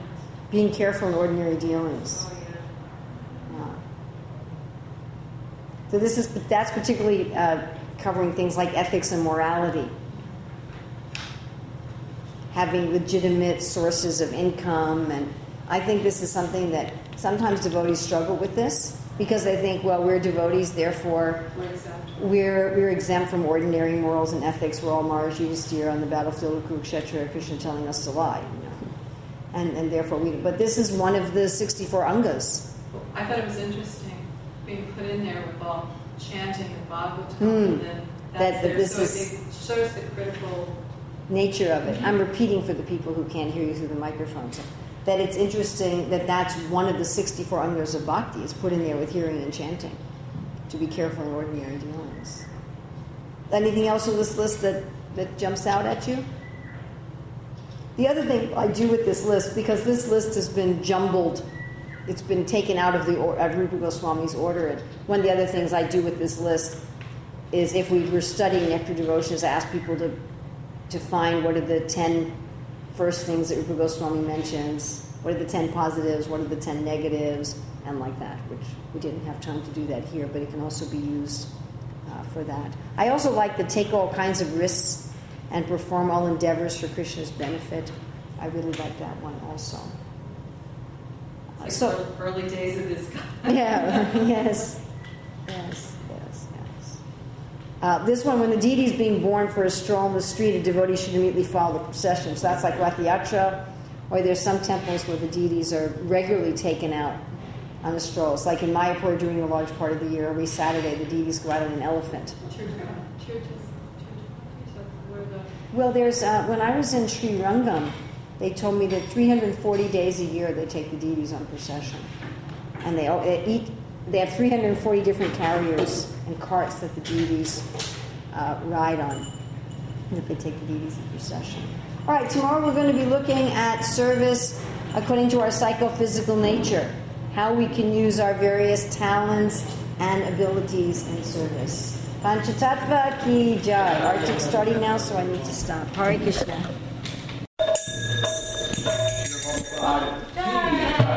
Prabhupada ki jai. Nama Om Vishnu Padaya Krishna Prastaya Bhutale Srimate Bhaktivedanta Swami Nityanamane Namaste Sarasvati Deve Gauravani Pacharane Nirvasesis Nirvali Paskachade Satarane Vandeham Shri Guru Shri Yuta Padakamanam Shri Gurun Vaishnavamscha Shri Kam Sagujatam Sahagana Ravinatham Gikam Sam Sajivam Sadvaitam Sadvitam Bhavijana Sarita Krishna Chaitanya Deham Shri Radha Krishna Padam Sahagana Ravita Shri Krishna. Sorry, we are a little late today. So I'm also giving this class over the internet. So we have a lot of people listening from all over the world. That's why I have my computer and my headphone here. Is there a link available on the website? Excuse me? Is there a link available on the website? Yes, there is, at esanga.org. So this is September 21st, 2013 in Honolulu, Hawaii, and this is part 3 of practical service. So far, we've looked at service in a general way, how our original position is as a servant of Krishna. That's our Sanatan Dharma, to be a servant. And how when we come to this material world, we want to be a master. In fact, we evaluate our relationships by how much other people are serving us. If my wife serves me very nicely, she's a good wife. My husband serves me very nicely, he's a good husband. If my boss serves me very nicely, he's a good boss. We evaluate things in terms of how much am I the master instead of how much am I the servant. But the problem is we can never find happiness with being the master. It's not our position. We're not the master. So as we said, Krishna is the giver. Krishna is not the ultimate taker. Krishna is really the ultimate giver. Krishna is the ultimate giver as the benefactor. Suridam Sarvabhutanam, which Prabhupada translates as the benefactor of all living entities. Krishna is giving like this. Here's my blessings, here's my blessings, here's my blessings. So in this world we try to imitate, and we also try to give like that. But in this world, when we do that, we become very unhappy. It's not our position. And we talked about in the beginning how Anyabhilasitasunam Ganakana Anavritam Anukulena Krishna Anushilanam, that the Shilanam, which is what we're focusing on in these 3 parts, this active service is explained by Jiva Goswami as outward action in terms of the body, the mind, and the words, and esoteric action in terms of affection and despair of the mind. These feelings of affection for Krishna and despair, when will I get Krishna? So this Silanam is manifested as the 64 angas of bhakti, which is what we discussed yesterday. We had that list of the 64 angas, how the 3 most important were Three most important of the 64 angas. They are accepting initiation, following instructions of guru, and accepting the guru. You've got to accept the guru, take initiation, follow the instructions. Those are the three most important. Why are those the three most important? That's how spiritual life begins. You can't do anything else without them. How are you going to hear? Who are you going to hear from? The sky? Your own mind?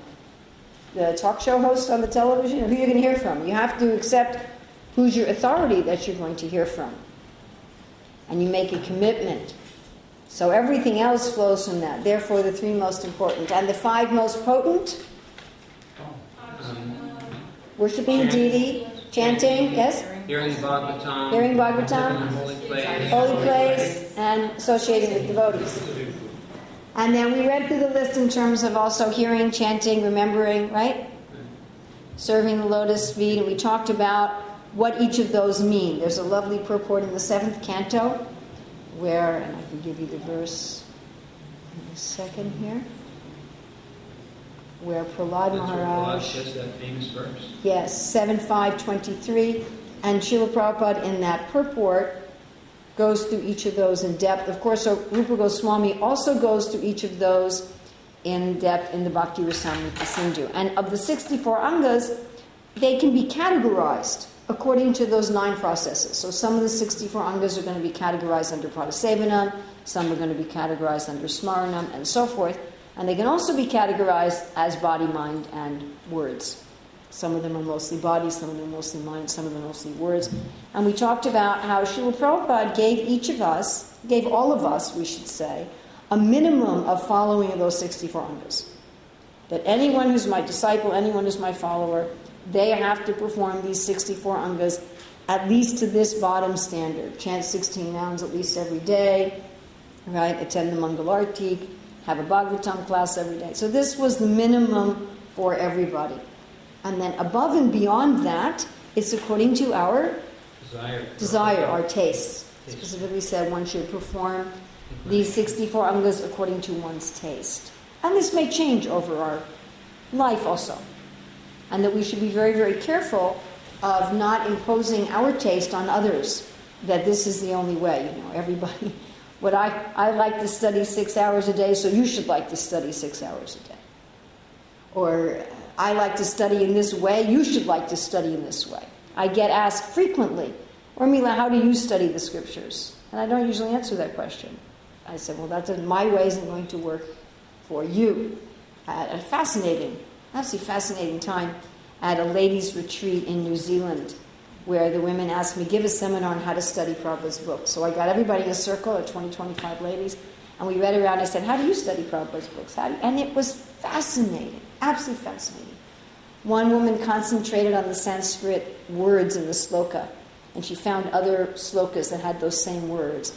Another person, and I'm not making this up, turned the purports into poetry. Another person turned the purports into questions and answers. Other people like to study with a partner. There was as many varieties of ways to study as there were people in that room. So we talked a bit yesterday about how Krishna is a variety man. He likes variety. He really likes individuality to such an extreme degree that it's almost unfathomable to us. We human beings in the age of Kali, we like sameness. I think this is the opposite of spiritual life. The machine. Stamp out those car parts, make them all the same, make all the people the same. That's these companies like Monsanto, they want us to have only one kind of corn. Krishna wants us to have 40 kinds of corn. They want everybody to wear this, the same kind of shoes and say the same things and be the same way. They want everyone to have the same kind of chairs and same kind of houses. You go to some of these housing development, right? And all the houses are the same. So Krishna is exactly the opposite of that. So with Krishna, everything's in harmony. Like in Dwarka, it looked like one designer, because they had designed the whole city, but yet there was all this variety. So now we're going to go on to another kind of variety, and this is the variety of how we serve Krishna according to our body and mind.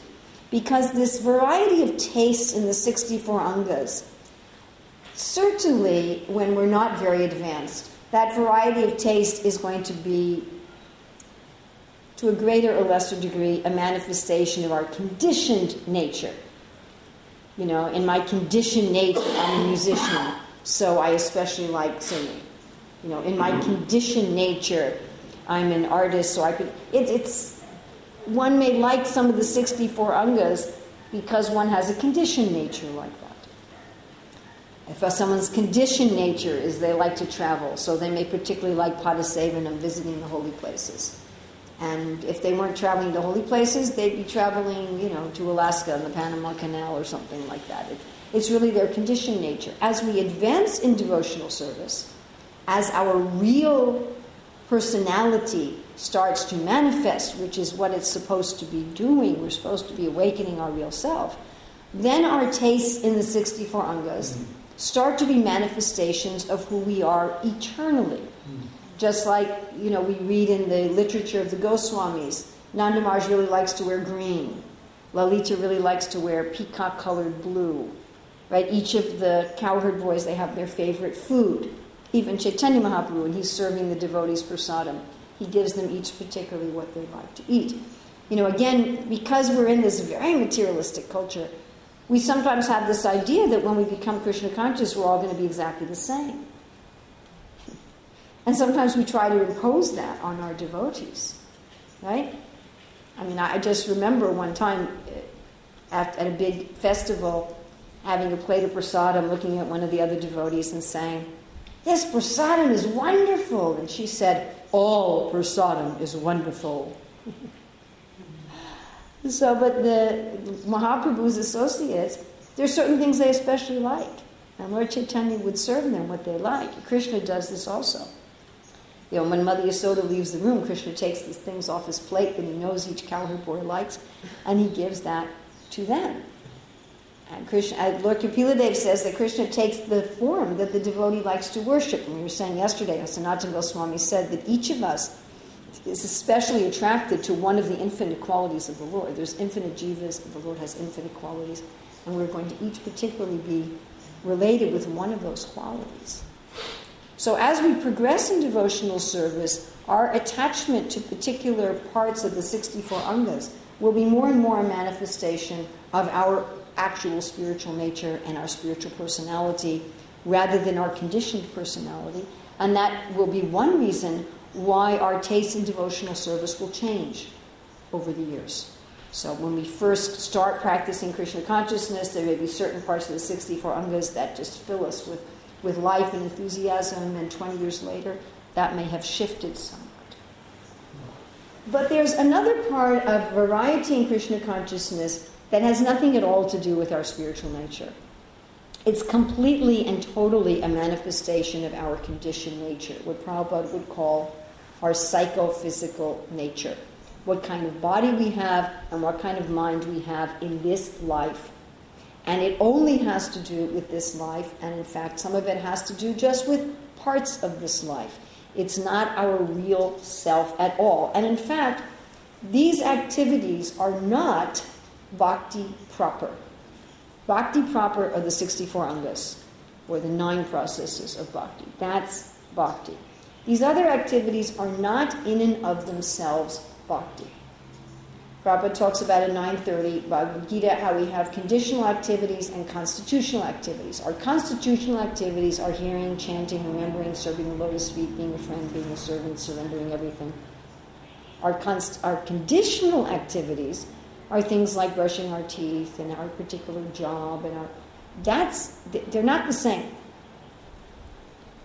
Now, one beauty of the way that Bhaktivinoda Thakur, Bhaktisiddhanta Saraswati, and Srila Prabhupada in particular are teaching the practice of bhakti yoga is that they're teaching us that we do not have to abandon all of our conditioned activities. That bhakti yoga does not demand abandoning all of one's conditional activities. Now, there does get to be a point in the practice of bhakti yoga. There does get to be a point, as Krishna explains in the Bhagavad Gita, when we no longer have any need to do any of our conditioned activities. Nor does Krishna say, do we have any need to give them up. We don't have any need to do them or not do them. We can do them as service Or if Krishna doesn't want, we don't do them a service. However, as long as we're still identifying to any extent with our body and mind, we are going to be forced, Krishna explains to Arjuna, to act according to that nature of the body and mind. We will act according to our identity. And we could speak at great length about how our identity is really the source of all of our decisions. When we decide what we want to do, it's not on the basis of some detached cost-benefit ratio. It's on the basis of our identity. We think, I am this kind of person. Now, what would the idealized form of this kind of person do in this situation? This is how we think. And the people who've discovered this, perhaps not surprisingly, are the advertisers. Advertisers want to know how people think, so they can take your money. So they've discovered that people make decisions based on identity. What does a good mother do? What does a good student do? What does a young, hip, single American male do? And when they advertise, they're advertising to identity. That, if you really think about it, this is how we make our decisions. I'm a devotee of Krishna. Okay, what's a devotee of Krishna supposed to do in this circumstance? I'm a member of ISKCON. What does a member of ISKCON do in this circumstance? And that's the basis of our decision-making process. Again, we could get into this in much more depth and give many examples, but we don't have time this evening, so I'm going to ask you to just trust me on this. And if you don't trust me on this, you can email me and I'll send you some source material and you can read the research for yourself. Now, our goal is to identify in a general way as Krishna's servant, and then in a specific way according to who we are. We're supposed to come to the point that we realize, oh, my eternal name is Krishna Das, and I'm one of Krishna's servants, and I polish his flute every day, or whatever our eternal identity is. And then we would make decisions like that. But as long as we're still thinking, I'm Krishna Dasi in this world, and I've got, what color body do I have? Okay, I got a white body, or a brown body, or a purple body, or whatever, do I have a female body or a male body? Do I have an American body, or a Chilean body, or a Brazilian body? Am I married? Am I unmarried? Do I have children? Do I not have children? Am I an artist? Am I a musician? Am I a banker? Am I this? Am I that? As long as we still have those upadhis, we are going to act according to those upadhis. Which is very clear to Arjuna. You can't not do that. He said your choices are do it for your selfish purposes or do it for me, Krishna says. And Krishna says, if you do it for your selfish purposes, you'll be lost. And if you do it for me, then you'll have no sin and I will guide you. And the Bhagavad Gita is very clear. When Krishna says Sarvadharman Parityajya, he's also saying to Arjuna, right before that, he's saying, Krishna, you're going to fight anyway. If you don't fight for me, you're going to go fight for yourself. You're going to fight for other reasons. And I see on a practical level in our Hare Krishna movement, we have some people who are really into fighting. Now, I'm personally convinced that a lot of those people are frustrated kshatriyas. They don't have anything to govern and they don't have anywhere to fight, so they fight with the other devotees. And some of them, that's not the only reason people fight for other reasons, but some of these people who are always fighting, you'll find they're really into justice and ethics. And, they'll say, I really want fairness, and I want justice, and I want ethics, and I want morality. Well, that's kshatriya.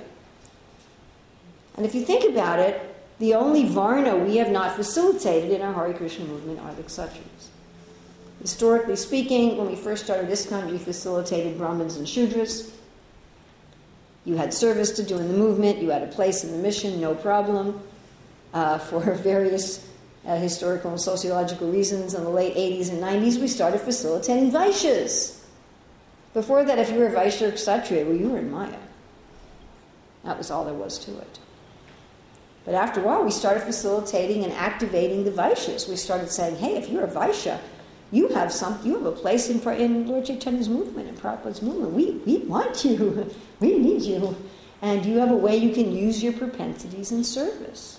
And we have not yet done that for the Kshatriyas. So most of our Kshatriyas are either pretending to be something else in the movement, or they're going and doing some Kshatriya business outside. or they're being very frustrated and they're fighting with the devotees and yelling and screaming for justice and fairness and morality and ethics, all of which are the most lacking things also in our Krishna consciousness movement, by the way. You want to know what's really lacking in our Hare Krishna movement? It's care of the devotees, justice and ethics and morality, yes? That's because we haven't engaged our sachas. So these are our conditioned activities. And my point is, either you do them for Krishna or you'll do them for illusion. You can't not do them. You cannot not do them until you no longer identify with them at all. Until you only identify with your eternal actual persona. Of course, even then, you may continue to act according to that external nature to set an example for others, or because Krishna wants you to do that as a service, because that's the kind of car you have. You know, once you don't identify with the car anymore, you don't have to drive it anywhere. You don't even have to drive it anywhere for Krishna's service. But you may still do so, even though it's no longer your identity. Is that clear for everybody? Did everybody follow all that? I was lost on one question. Yes. Why act if we act according to our psychophysical nature? You said that's not bhakti. Why is that not bhakti Yeah, proper? can it be bhakti? Brushing It your can teeth, be. It can be Krishna's bhakti body? if it's in association with bhakti, but it's not bhakti. Although it can act like bhakti. And Prabhupada gives the example of putting the what in the what? The rod on the fire. Yes, the hot iron rod in the fire. An iron rod is not fire. But if you heat it up, it will act like fire. So most of us don't see hot iron rods put in the fire in our life, unless you go to some sort of demonstration of blacksmithing. But we do see pots put on fire. I assume all of us either cook or walk by the kitchen when someone else is doing so. So we have all seen a pot put on a fire. So a pot is not fire at all. A pot's nature is not fire. But when you put the pot on the fire, anything put into the pot will receive the benefit of the fire. The pot will become as hot as the fire, as long as the pot is on the fire. So our conditional activities are not in and of themselves bhakti at all. Not at all. But when we're performing the 64 angas of bhakti, and we then offer those activities to Krishna, the effect upon us is the same as the effect of performing the 9 processes of bhakti directly. So I'm going to cycle through that again. Those activities are not bhakti, like the pot is not bhakti. But when we have those activities in connection with the process of bhakti and we offer them to Krishna, their effect upon us and their effect upon others is the same as the 9 processes directly, although they are not the 9 processes directly. Is that now? So clear? brushing our teeth in the morning. Brushing our teeth in the Brushing our teeth, morning you're ready to go chant our japa. is not, brushing your teeth is not one of the 64 angas of bhakti. It's not one of the processes of bhakti. But if you're brushing your teeth because you want to make your body fit for devotional service and you're thinking this is Krishna's body, I need to take care of it, and you are also engaged in the process of bhakti proper. You have to have a fire under that pot. If you don't have a fire under that pot, then you're doing something else. You're doing maybe karma yoga, but you're not, even Krishna karmani, as described in Bhagavad Gita 12.10, working for Krishna, is defined as doing the angas of bhakti without an effort to think of Krishna. Doing the angas of bhakti externally. But it's still the angas of bhakti. Whereas when you're doing your conditional activities and offering them to Krishna, which of course Krishna recommends, whatever you do, whatever you eat, whatever you offer and give away, as well as all austerities you perform, do that, O son of Kunti, as an offering unto me. And Ramananda Roy suggests this to Mahaprabhu as a way to perfection, and Mahaprabhu rejects it. He says that's external. Mahaprabhu doesn't start accepting anything until Ramananda Roy talks about pure bhakti. Bhakti without karma, an addition of karma and an addition of jnana. But we find that Krishna himself, 5,000 years ago, advised Arjuna to do both direct bhakti and offering of his conditional activities, as of course in the modern day does Bhaktivinoda Bhaktisiddhanta and of course Srila Prabhupada. This is the Yukta Vairagya principle. Now, one of the main reasons that we're advised to do this is that we have to. Unless you're at a very advanced platform, you have conditional activities. So you have to do something with them. I think this is the most important point, and it's the point of real honesty, that I have this particular nature, I'm going to use it. I'm going to act on it. There isn't an option of I'm not going to act on it. I can't count how many times devotees will say to me, well, I'm just going to give up my nature. And I say, well, according to Bhagavad Gita, you can't. So please stop trying. I mean, hundreds or thousands of times I've had devotees tell me, my nature is just nonsense, my nature is keeping me from Krishna consciousness, I have to give it up and take a different nature. And I said, you can't. That's not your option. Your option is do it in a way that harms you and others, or do it in a way that brings you closer to Krishna. So the main reason that we're being taught to engage our conditional nature is that we don't really have a good option. You can't walk away from it. You can't pretend you don't have it. And the other reason is that we are trying to benefit all of society. And in order to benefit all of society, we want to set an example in society, and we want to build a society. And to set an example in society and to build a society, you can't just have people who go off alone in ashrams and just engage in the 9 processes of service and don't interact in the world. And there are many places where Srila Prabhupada says that you can do that. Technically, theoretically, you can just engage in the 9 processes of devotional service, and you don't need to engage in varna and ashram activities. But again, most of us need to do it for ourselves, and we also are doing it as part of our preaching mission. So is that basis now clear? This foundational, philosophical foundation? Okay, let's look at what our conditional activities are. So let's look first at the ashrams. So the ashrams are 4, brahmachari, grihastha, vanaprastha, and sannyas.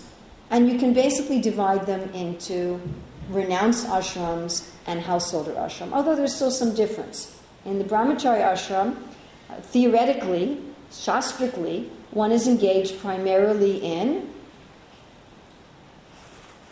what are mostly the brahmacharis doing? Studying. Brahmachari means a student. Brahmachari means a student. So traditionally the brahmachari was a child.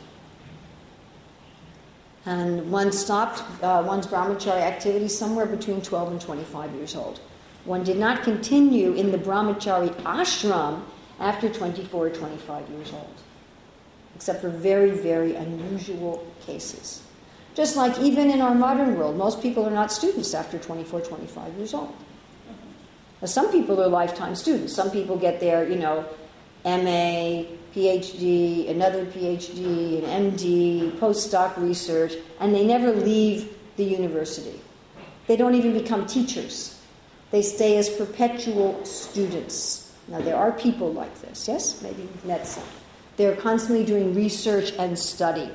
Maybe they publish something, but they don't even teach. So that's a very small percentage of the population in our times and in Vedic times. Now, somebody may be a brahmachari whole life in terms of being celibate whole life, but it's be very unusual that someone stays in the brahmachari ashram their whole life. In the brahmachari ashram, you're a child, and you're treated like a child. Somebody's telling you what to do. Somebody tells you when to wake up. Somebody tells you when to go to bed. You can't even eat unless you're called to eat. Your teacher has to say, come eat. You can't just look at your watch and say, it's prasadam time, and wander down and get something to eat. You can't have any personal money. Whatever money you collect, you give to your guru. You don't have any personal possessions. Right? In the Vanaprastha ashram, the main activity is Vanaprastha. Traveling to holy places and performing austerities. So these are the main activities in the Vanaprastha ashram. The Vanaprastha ashram, you give up your occupation. You no longer are making money. So in the modern day, that's people who are retired. They've retired from their work. They're not earning an income anymore. And even in the ordinary society, people may travel. They don't usually travel to holy places. They travel to Disneyland or something like that. But this concept of giving up working and traveling, and of course the Vanaprastha also like the brahmachari student gives up sex life. So the vanaprastha is celibate. They're basically renounced sex and money. They renounce sex and money. They're no longer working in the world. And then the sannyas ashram, the main dharma is? Well, in our ISKCON society, yes, although the main dharma, according to Bhagavad Gita, is purification of existence and fearlessness. So the sannyasi is basically dead. You're getting free of the fear of death by dying before you die. You know, what we're afraid of at death is I'm going to lose my identity. That's our main fear. I'm going to lose everything I'm invested into my relationships and my education and my, this whole identity that I've built up, I have to walk away from. So the sannyasi walks away from that while they're still in this body. And that way, when death comes, there's no fear. And the sannyasi traditionally doesn't make practically any effort to maintain themselves and so forth. So the main pleasure in the brahmachari, vanaprastha, and sannyas ashrams is... What is the main pleasure? Spiritual activities. Spiritual activities. These are conditioned activities. These are not constitutional activities.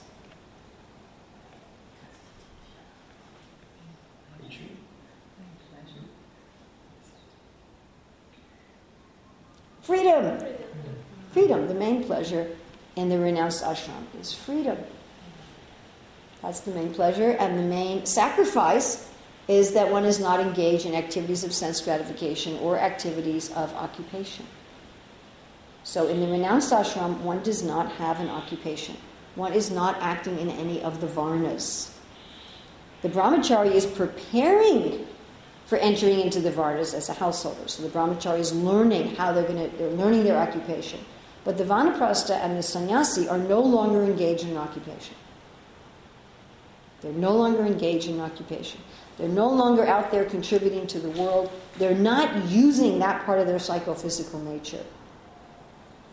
So the vanaprastha and sannyasi particularly, their pleasure is freedom, and their sacrifice is they're no longer engaged in a whole set of conditioned activities. They're no longer engaged in any kind of varna. And one of the ways a person can tell if they're ready for the vanaprastha or sannyas ashram is whether or not they no longer have any interest in engaging in any kind of varna activities. Now you were saying spiritual activities. It's a fact that a person in the vanaprastha and sannyas ashram especially should be engaged almost exclusively in the 64 angas of bhakti. They shouldn't be engaged very much in conditional activities. That person is really ready to be engaged mostly in constitutional activities. The person in the brahmachari ashram is mixed because they're preparing for the grahastha ashram. So they have to be engaged in the processes of bhakti, and they have to be engaged, as Prabhupada said in the second canto, for getting specific training for their livelihood. So they have to learn both about their varna and about bhakti. Then in the grahastha ashram, what's the main pleasure of the grahastha ashram? Family life. Family life, sex, gross sex and subtle sex, and also security. What the grahastha has is security. This is my home, this is my business, this is my husband, this is my wife, this is my children, this is my bank account. And what are the grahastha's sacrifices? Freedom. They sacrifice their freedom, yes. The vanaprastha and the sannyasi sacrifice their security. The grahastha sacrifices their freedom. Of course, they can get some freedom by having money. If you have a lot of money, you can have some freedom, but it's still not the same thing. You have to show up for your job, you have to be there maybe to milk the cow, you've got to be there to take care of your wife and your children and so forth and so on. The other sacrifice, of course, the grahastha makes is charity. So they're supposed to give a portion of what they earn to society in general, especially to the brahmacharis, vanaprasthas, and sannyasis who've given up any means of livelihood. So in this, the ashrams are generally decided by age. If you're under 20, 25, you're probably in the brahmachari ashram. If you're 20, 25 to 50, 55, you're probably in the grahastha ashram. If you're like 50, 55 to 70, 75, you're probably in the vanaprastha ashram. If you're over 75, 80, you're probably ready for the sannyasa ashram. Some people will stay in vanaprastha till the end. Sannyas is the only thing that doesn't have a corollary in a materialistic society. Materialistic society has students, family people, and retired people. So mostly what ashram we belong in is according to how old we are. It's actually pretty simple. But it's also according to one's mentality. And one has to see, am I more attached to security or freedom? Please don't try to have both. Please don't try to have both. So one thing that happens in the modern society is people try to have both. They try to have money and the pleasure of the opposite sex while still retaining their freedom, right? They just have some girlfriend or boyfriend, they have a job, they have an apartment, but they never get married, they never have kids, they don't help support the society. They think, let me take all of the happiness of the renounced ashrams without the sacrifice, and let me also take all the happiness of the grihastha ashram without any of those sacrifices. So that's called stealing. That's called stealing. So if we're going to offer that part of our life to Krishna, we should do it preferably according to the Shastra. So if we're in the brahmachari ashram, we should be a brahmachari according to Shastra, grihastha according to Shastra, and so forth. We should try as far as possible to avoid making up our own ashrams. I'm going to be like Prabhupada called the bachelor dad. He coined that as a term for a made-up ashram. A sannyasi with a bank account and 500 adoring young women. So that's a made-up ashram. That's not a real ashram. Or the grihastha who doesn't have an honest occupation, doesn't contribute any charity to society, uses contraceptives to avoid having children. That's a made-up ashram. That's trying to get the happiness without the sacrifice. Now, Krishna is very kind, and you can offer anything to Krishna in a sense. Like Prabhupada said, if you drink wine, you can meditate on how Krishna is a taste of wine, but you can't offer your wine to Krishna. So if you're going to have some made-up ashram, you can still meditate on Krishna, but you can't offer the ashram to Krishna. Does that make sense to everybody? So if I'm going to offer my ashram situation to Krishna, then I have to perform this. I have to see what am I enjoying, and what is the proper sacrifice to pay for what I'm enjoying. If I'm not willing to pay that sacrifice, I shouldn't be taking that enjoyment. Pretty simple. Okay, now let's go to the varnas. The varnas are only engaged in the grihastha ashram. The only time of life that one engages in one's varna is in the grihastha ashram, although in the brahmachari ashram, one should be preparing for one's varna. So your varna is, how do you maintain yourself? How do you earn your livelihood? What you do for an income? And it also deals with how do you contribute to society? How are you part of the universal form of the Lord, Prabhupada explains. So there's millions and millions and millions of jobs. Prabhupada says in the Nectar of Instruction, he said, in all phases of life, one has to perform devotional activity under the direction of the spiritual master in order to attain perfection in bhakti yoga. It is not that one has to confine or narrow one's activities. Krishna is all-pervading, therefore nothing is independent of Krishna. And Prabhupada also says, as I repeat a lot, this letter to Sukadeva in 1973, Krishna has given everyone something extraordinary, and to serve Krishna with one's extraordinary talent means successful life. And this letter to Karandar in 72, Prabhupada said, there is some symptom of missing the point. The point is to be engaged in doing something for Krishna, never mind what is that job, but being so engaged in doing something very much satisfying to the devotee that he remains always enthusiastic. He will automatically follow the regulative principles because they are part of his occupational duty. By applying them practically as his occupational duty, he realizes the happy result of regulative principles. So there's millions and millions of different occupations, and we can engage any of them in Krishna's service as long as they're not sinful. So you can't be a mafia boss for Krishna, you can't run a slaughterhouse for Krishna, you can't run a prostitution ring for Krishna, you can't run a gambling casino for Krishna. You know, there's really not a whole lot of things that you can't do for Krishna. But some things, you know, you really can't do for Krishna. I mean, I've met some devotees who are working in tobacco companies and gambling casinos, and I said, look, you really got to find another job. So other than things connected with meat eating, intoxication, illicit sex, and gambling, any occupation can be offered to Krishna. We should find something, that Prabhupada said, which is very much satisfying to the devotee. So this is true not only in terms of the 64 angas of bhakti, but it's also in terms of what is our occupation. What is our occupation? So we find, what is it that makes us feel alive? Ayurveda talks about 3 basic bodily types, kapha, pitta, vata. And you have different kinds of food for different kinds of people. You know, in modern Western medicine, they don't think like that. They just say this food is good for everybody, this food is bad for everybody. Of course, they change that assessment every few months. What's good for you, what's bad for you. And Western medicine has one kind of normal. There's one kind of BMI for everybody. You know, and that's it. Increasingly in Western medicine, they're finding that this is not true. That different people have different normals, and different people need to take different medicines according to their genetic makeup, even for the same disease. But Ayurveda has always known this, that the same kind of food can be medicine for one person and poison for another person, depending on our constitutional type. So this is true not only on the bodily level, but also on the psychological level. Each of us has a different kind of psychological food. We each have a different circumstance in which we feel alive or in which we feel imprisoned. So there are certain kinds of work that we go, yes. Just like today I was working on my Govardhan Puja multimedia show, and I had just gotten some new devotional music about Govardhan.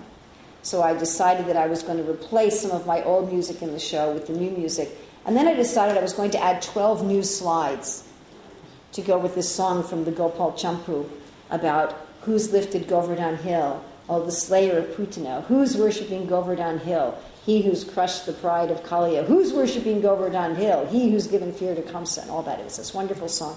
So I decided I was going to put in 12 slides, one for each part of the song. Well, there's 10 parts of the song and then 2 extra in introduction and a little interlude. And so I took the music and I chopped up the piece that I wanted, and then I put it in the slideshow, and then I figured out how many seconds would be on each slide. And then I put the Sanskrit and the English on each slide, and then I had to find a picture for each slide, and so I was about 7 minutes late to give the class.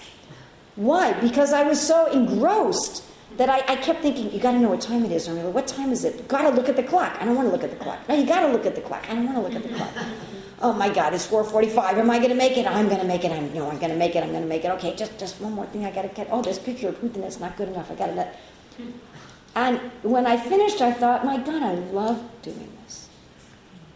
I absolutely love doing this. I love doing something that's creative and puzzle solving. And I thought, what's so nice about this is, you know, I make an hour and a half of endeavor, and then I can bring pleasure to hundreds of devotees or thousands of devotees for so many years.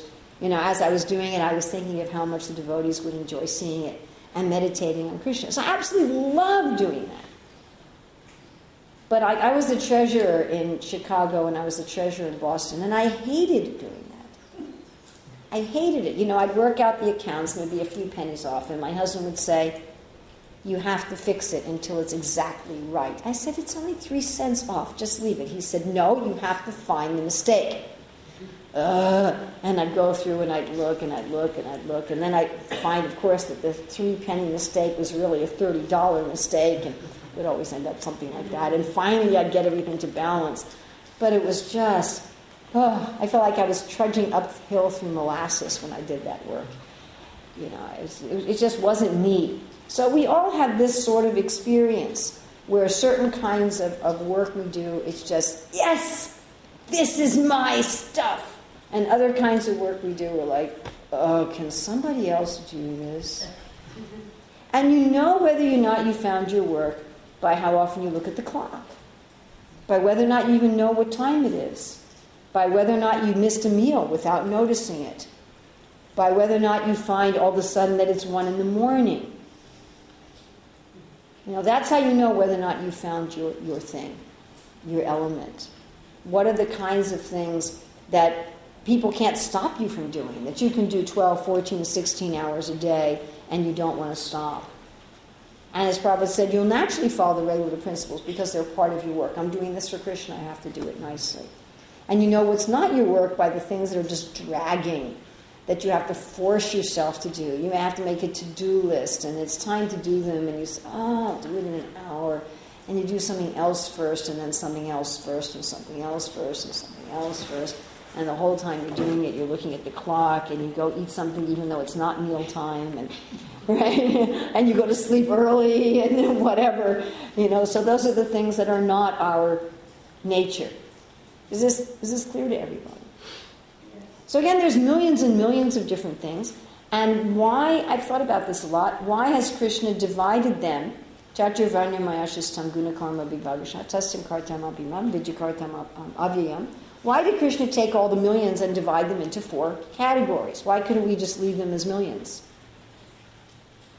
Because the 4 categories tells you that your occupation has a particular type of pleasure and a particular type of sacrifice. And that way you know how to offer it to Krishna. If you can figure out in which of the 4 categories your occupation goes, then you can figure out, okay, how do I sacrifice this for Krishna? And what kind of prasadam am I going to eat? Just like we talked about in the ashrams.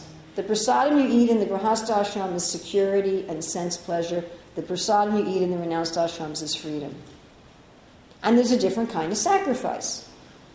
Just like different kinds of food, you cook them differently, yes? You don't prepare a cucumber the same way you prepare a zucchini, even though they're cousins. Does that make sense? Do you prepare them a little differently? The taste is different and the preparation is different. So in the different varnas, the taste is different and the preparation is different. So in the Brahmana varna, the main thing you're enjoying is knowledge and truth. The main thing that's moving someone, that's pushing someone in the Brahman varna is a desire for liberation. Again, this freedom component. Feeling purified, above the modes of nature. And the main sacrifice is your duty to protect truth. It's your duty to protect truth. And how do you do that? You don't take a salary from anybody. You're not under anybody's control. If you're under anybody's control, you're going to change truth to suit the whims of your employer. Just like the modern scientists and philosophers are almost all in the employ of the government or business. And so they distort the truth. So the main sacrifice, if your enjoyment is liberation and your enjoyment is truth and philosophy, then your main sacrifice is you have to live independently, which means you may have to live very, very, very, very simply. And your position is to protect truth at all costs, even your own personal costs. If the truth makes you look bad, it doesn't matter, you speak the truth. Then the Kshatriyas, their enjoyment is, I'm helping people. I'm taking care of people. The Kshatriyas are like a great big mommy or a great big daddy. They're supplying for people. They're giving people water and electricity and education and medical care. They're taking care of people. Kshatriyas collect money and redistribute it. They don't generate money. And what really moves a Kshatriya is a feeling that I'm important and I'm honorable and respectful and respectable and I'm righteous. That's the main enjoyment in the Kshatriya Varna. I'm a good person. I do the right thing. I'm moral. I'm ethical. I'm just. And I take care of people. I make sure that people have what they need. Then the sacrifice is you've got to take care of people in such a way that they come to Krishna. You can't just give them food and water and education. You have to engage them in yajna. And you also have to be submissive to the brahmanas. So although the Kshatriya has this mood of I'm the big cheese, still they have to be listening to the brahmanas who are going to guide them in truth. And the Kshatriyas have to not want to control the brahmanas. They're controlling the rest of society, but they don't control the brahmanas. So again, the Kshatriyas are protecting primarily people. The Brahmins are protecting primarily truth. Kshatriyas are protecting primarily people. Then the Vaishyas really want to enjoy wealth and opulence. And the Vaishyas, their sacrifice is they're supposed to protect the sources of wealth, the natural resources, and the animals. The Vaishyas also are supposed to generate honest wealth, not just numbers on a screen. So they're supposed to generate honest wealth from natural resources and animals and protect the natural resources and animals and use them for Krishna. Then the main thing the Shudras want is immediate pleasure and relief from immediate pain. The Shudras don't care so much about getting a lot of money, nor do they care about getting a lot of power and reputation, nor do they care about getting a lot of freedom. They just kind of want to be happy now. And what the Shudra sacrifice is protecting the arts and the skills. Just like in our modern society, we were saying earlier, everything's factory done. The arts and the skills are all being lost. So the Shudras are supposed to protect the arts and the skills and have them connected again to the spiritual. That the dance, the music, the art, the theater, the furniture, the cooking utensils, everything should be such that it's honoring the material resources and honoring Krishna. So that is their sacrifice. The sacrifice the Shudras use is to have pious pleasures, to have pleasures that will connect them with Krishna. So the Brahmanas protect truth, the Kshatriyas protect people, the Vaishyas protect the natural resources and the animals, and the Shudras protect the arts and the skills and the things. And in turn, they each get their prasadam, that the Shudras get beautiful sense pleasures, the Vaishyas get wealth, the Kshatriyas get reputation and power, and the Brahmins get freedom. So you can see again, each of the millions of occupations can fit into one of those categories. Sometimes they're sort of on the cusp. Unfortunately, we don't have time to get into this in depth. But whatever occupation one has, one should think in terms of, what is it I want to enjoy? And please be honest here. If we're dishonest and we say, no, I don't want to enjoy anything, then we'll try to enjoy it anyway. We'll just do it separately from Krishna and we'll cause havoc. So if we're honest and say, I'm still identifying as a material being to some extent, and to whatever extent I'm still identifying as a material being, I have certain things that I like to taste. I have certain things I like to enjoy, and certain things I don't like. So those things that I want to enjoy, let me offer them to Krishna, and then I can enjoy the result as prasadam. And this is very nicely explained by Bhaktisiddhanta Saraswati in his commentary on Brahma Samhita, text 61. That one offers one's activity as sacrifice, and then one can enjoy that activity that one loves as prasadam. At a certain point, for most of us, we give that up.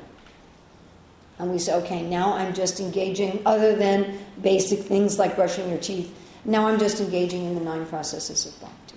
Now I'm no longer engaging in conditioned activities, unless Krishna wants me to, for some service. Now, of course, in all these ways of sacrifice, we should be sacrificing not just for Krishna, but for Srila Prabhupada's mission. And we should see, how can I take this thing I love, this thing I want to enjoy, this thing I'm naturally good at, how can I use this in Srila Prabhupada's mission, in Chaitanya Mahaprabhu's mission? And how can I sacrifice in such a way that I am pleasing Krishna and pleasing the devotees? And then going way back to the beginning, how can I do this with this feeling of affection for Krishna, for my guru, and for the devotees? We then have a harmonious society, as far as possible in the Kali Yuga. It's not going to be 100% possible, but as far as possible, we have a harmonious society, and where we all give up these upadis, sarvapadi vimuktam tapartani namala rishikesha rishikesha sevana bhakti richate, and really come to just wanting to satisfy the senses of Rishikesh. If we manage our societies like this, that everyone has some baseline things they have to do, everybody has to clean, like everybody has to brush their teeth, everybody has to help clean the temple, everybody has to, You can't say, well, that's not my occupation, Prabhu. Like I once met a devotee who said, I know I'm a Brahmin because I never want to do any physical work. Well, that's a bunch of nonsense. And you meet some of these caste Brahmins like this in India. There's one school that is associated with our movement where one of our Western devotees suggested to some of the teachers that, well, you could have the children help you clean the classroom after school. She was asked to leave the school and never return. Why? Because the teacher she had spoken to was a caste Brahmana who said, I never clean the room, that's only for the Shudras. So just like all of us, whatever we're doing, we have to brush our teeth, we have to take a shower. So all of us, whatever we're doing, we should also be contributing to the basic menial work of having this movement go on. None of us should ever think we're too good for menial service.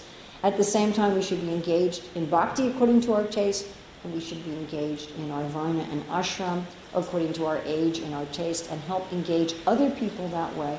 And trust that if we do that, Krishna will send the people to fill in the gaps. Because if we're engaging people according to their propensities, everybody's going to be very happy. And if everybody's very happy, then people are going to come like anything. Because even out in the world, if you engage according to your taste and your nature, if you're not offering it to Krishna, it's not going to be ultimately satisfying. It's not going to be ultimately meaningful. We're the only ones who can offer meaningful service to anybody. No matter how much you fit materially with your psychophysical nature, that's not ultimately satisfying. Prabhupada says here, satisfying to the devotee. What's ultimately satisfying is when I'm who I am and I'm offering it to Krishna. Ultimately, spiritually, when I find out who I am, I'm such and such cow, I'm such and such gopi, I'm such and such cowherd boy, and I offer that to Krishna. But even the who I am in the temporary illusion, even who I am in the drama, to find out who I am and offer that to Krishna. And we're the only ones who can offer that. Nobody else can offer that. I'm not saying just Honolulu ISKCON, but only those who follow this philosophy given by Krishna can offer this, facilitate. So certainly we should do that. So I need to, and now because we're supposed to go on Harinam Sankirtan, so I apologize that I'm really trying to give like 10 hours worth of information in 50 minutes. I'm sure there's tons of questions, but hopefully we've discussed enough so that you have a start. And you can go on from there. And if by trying to do things very fast I've skipped something important or distorted something, please forgive me. Thank you. All glories to Srila Prabhupada.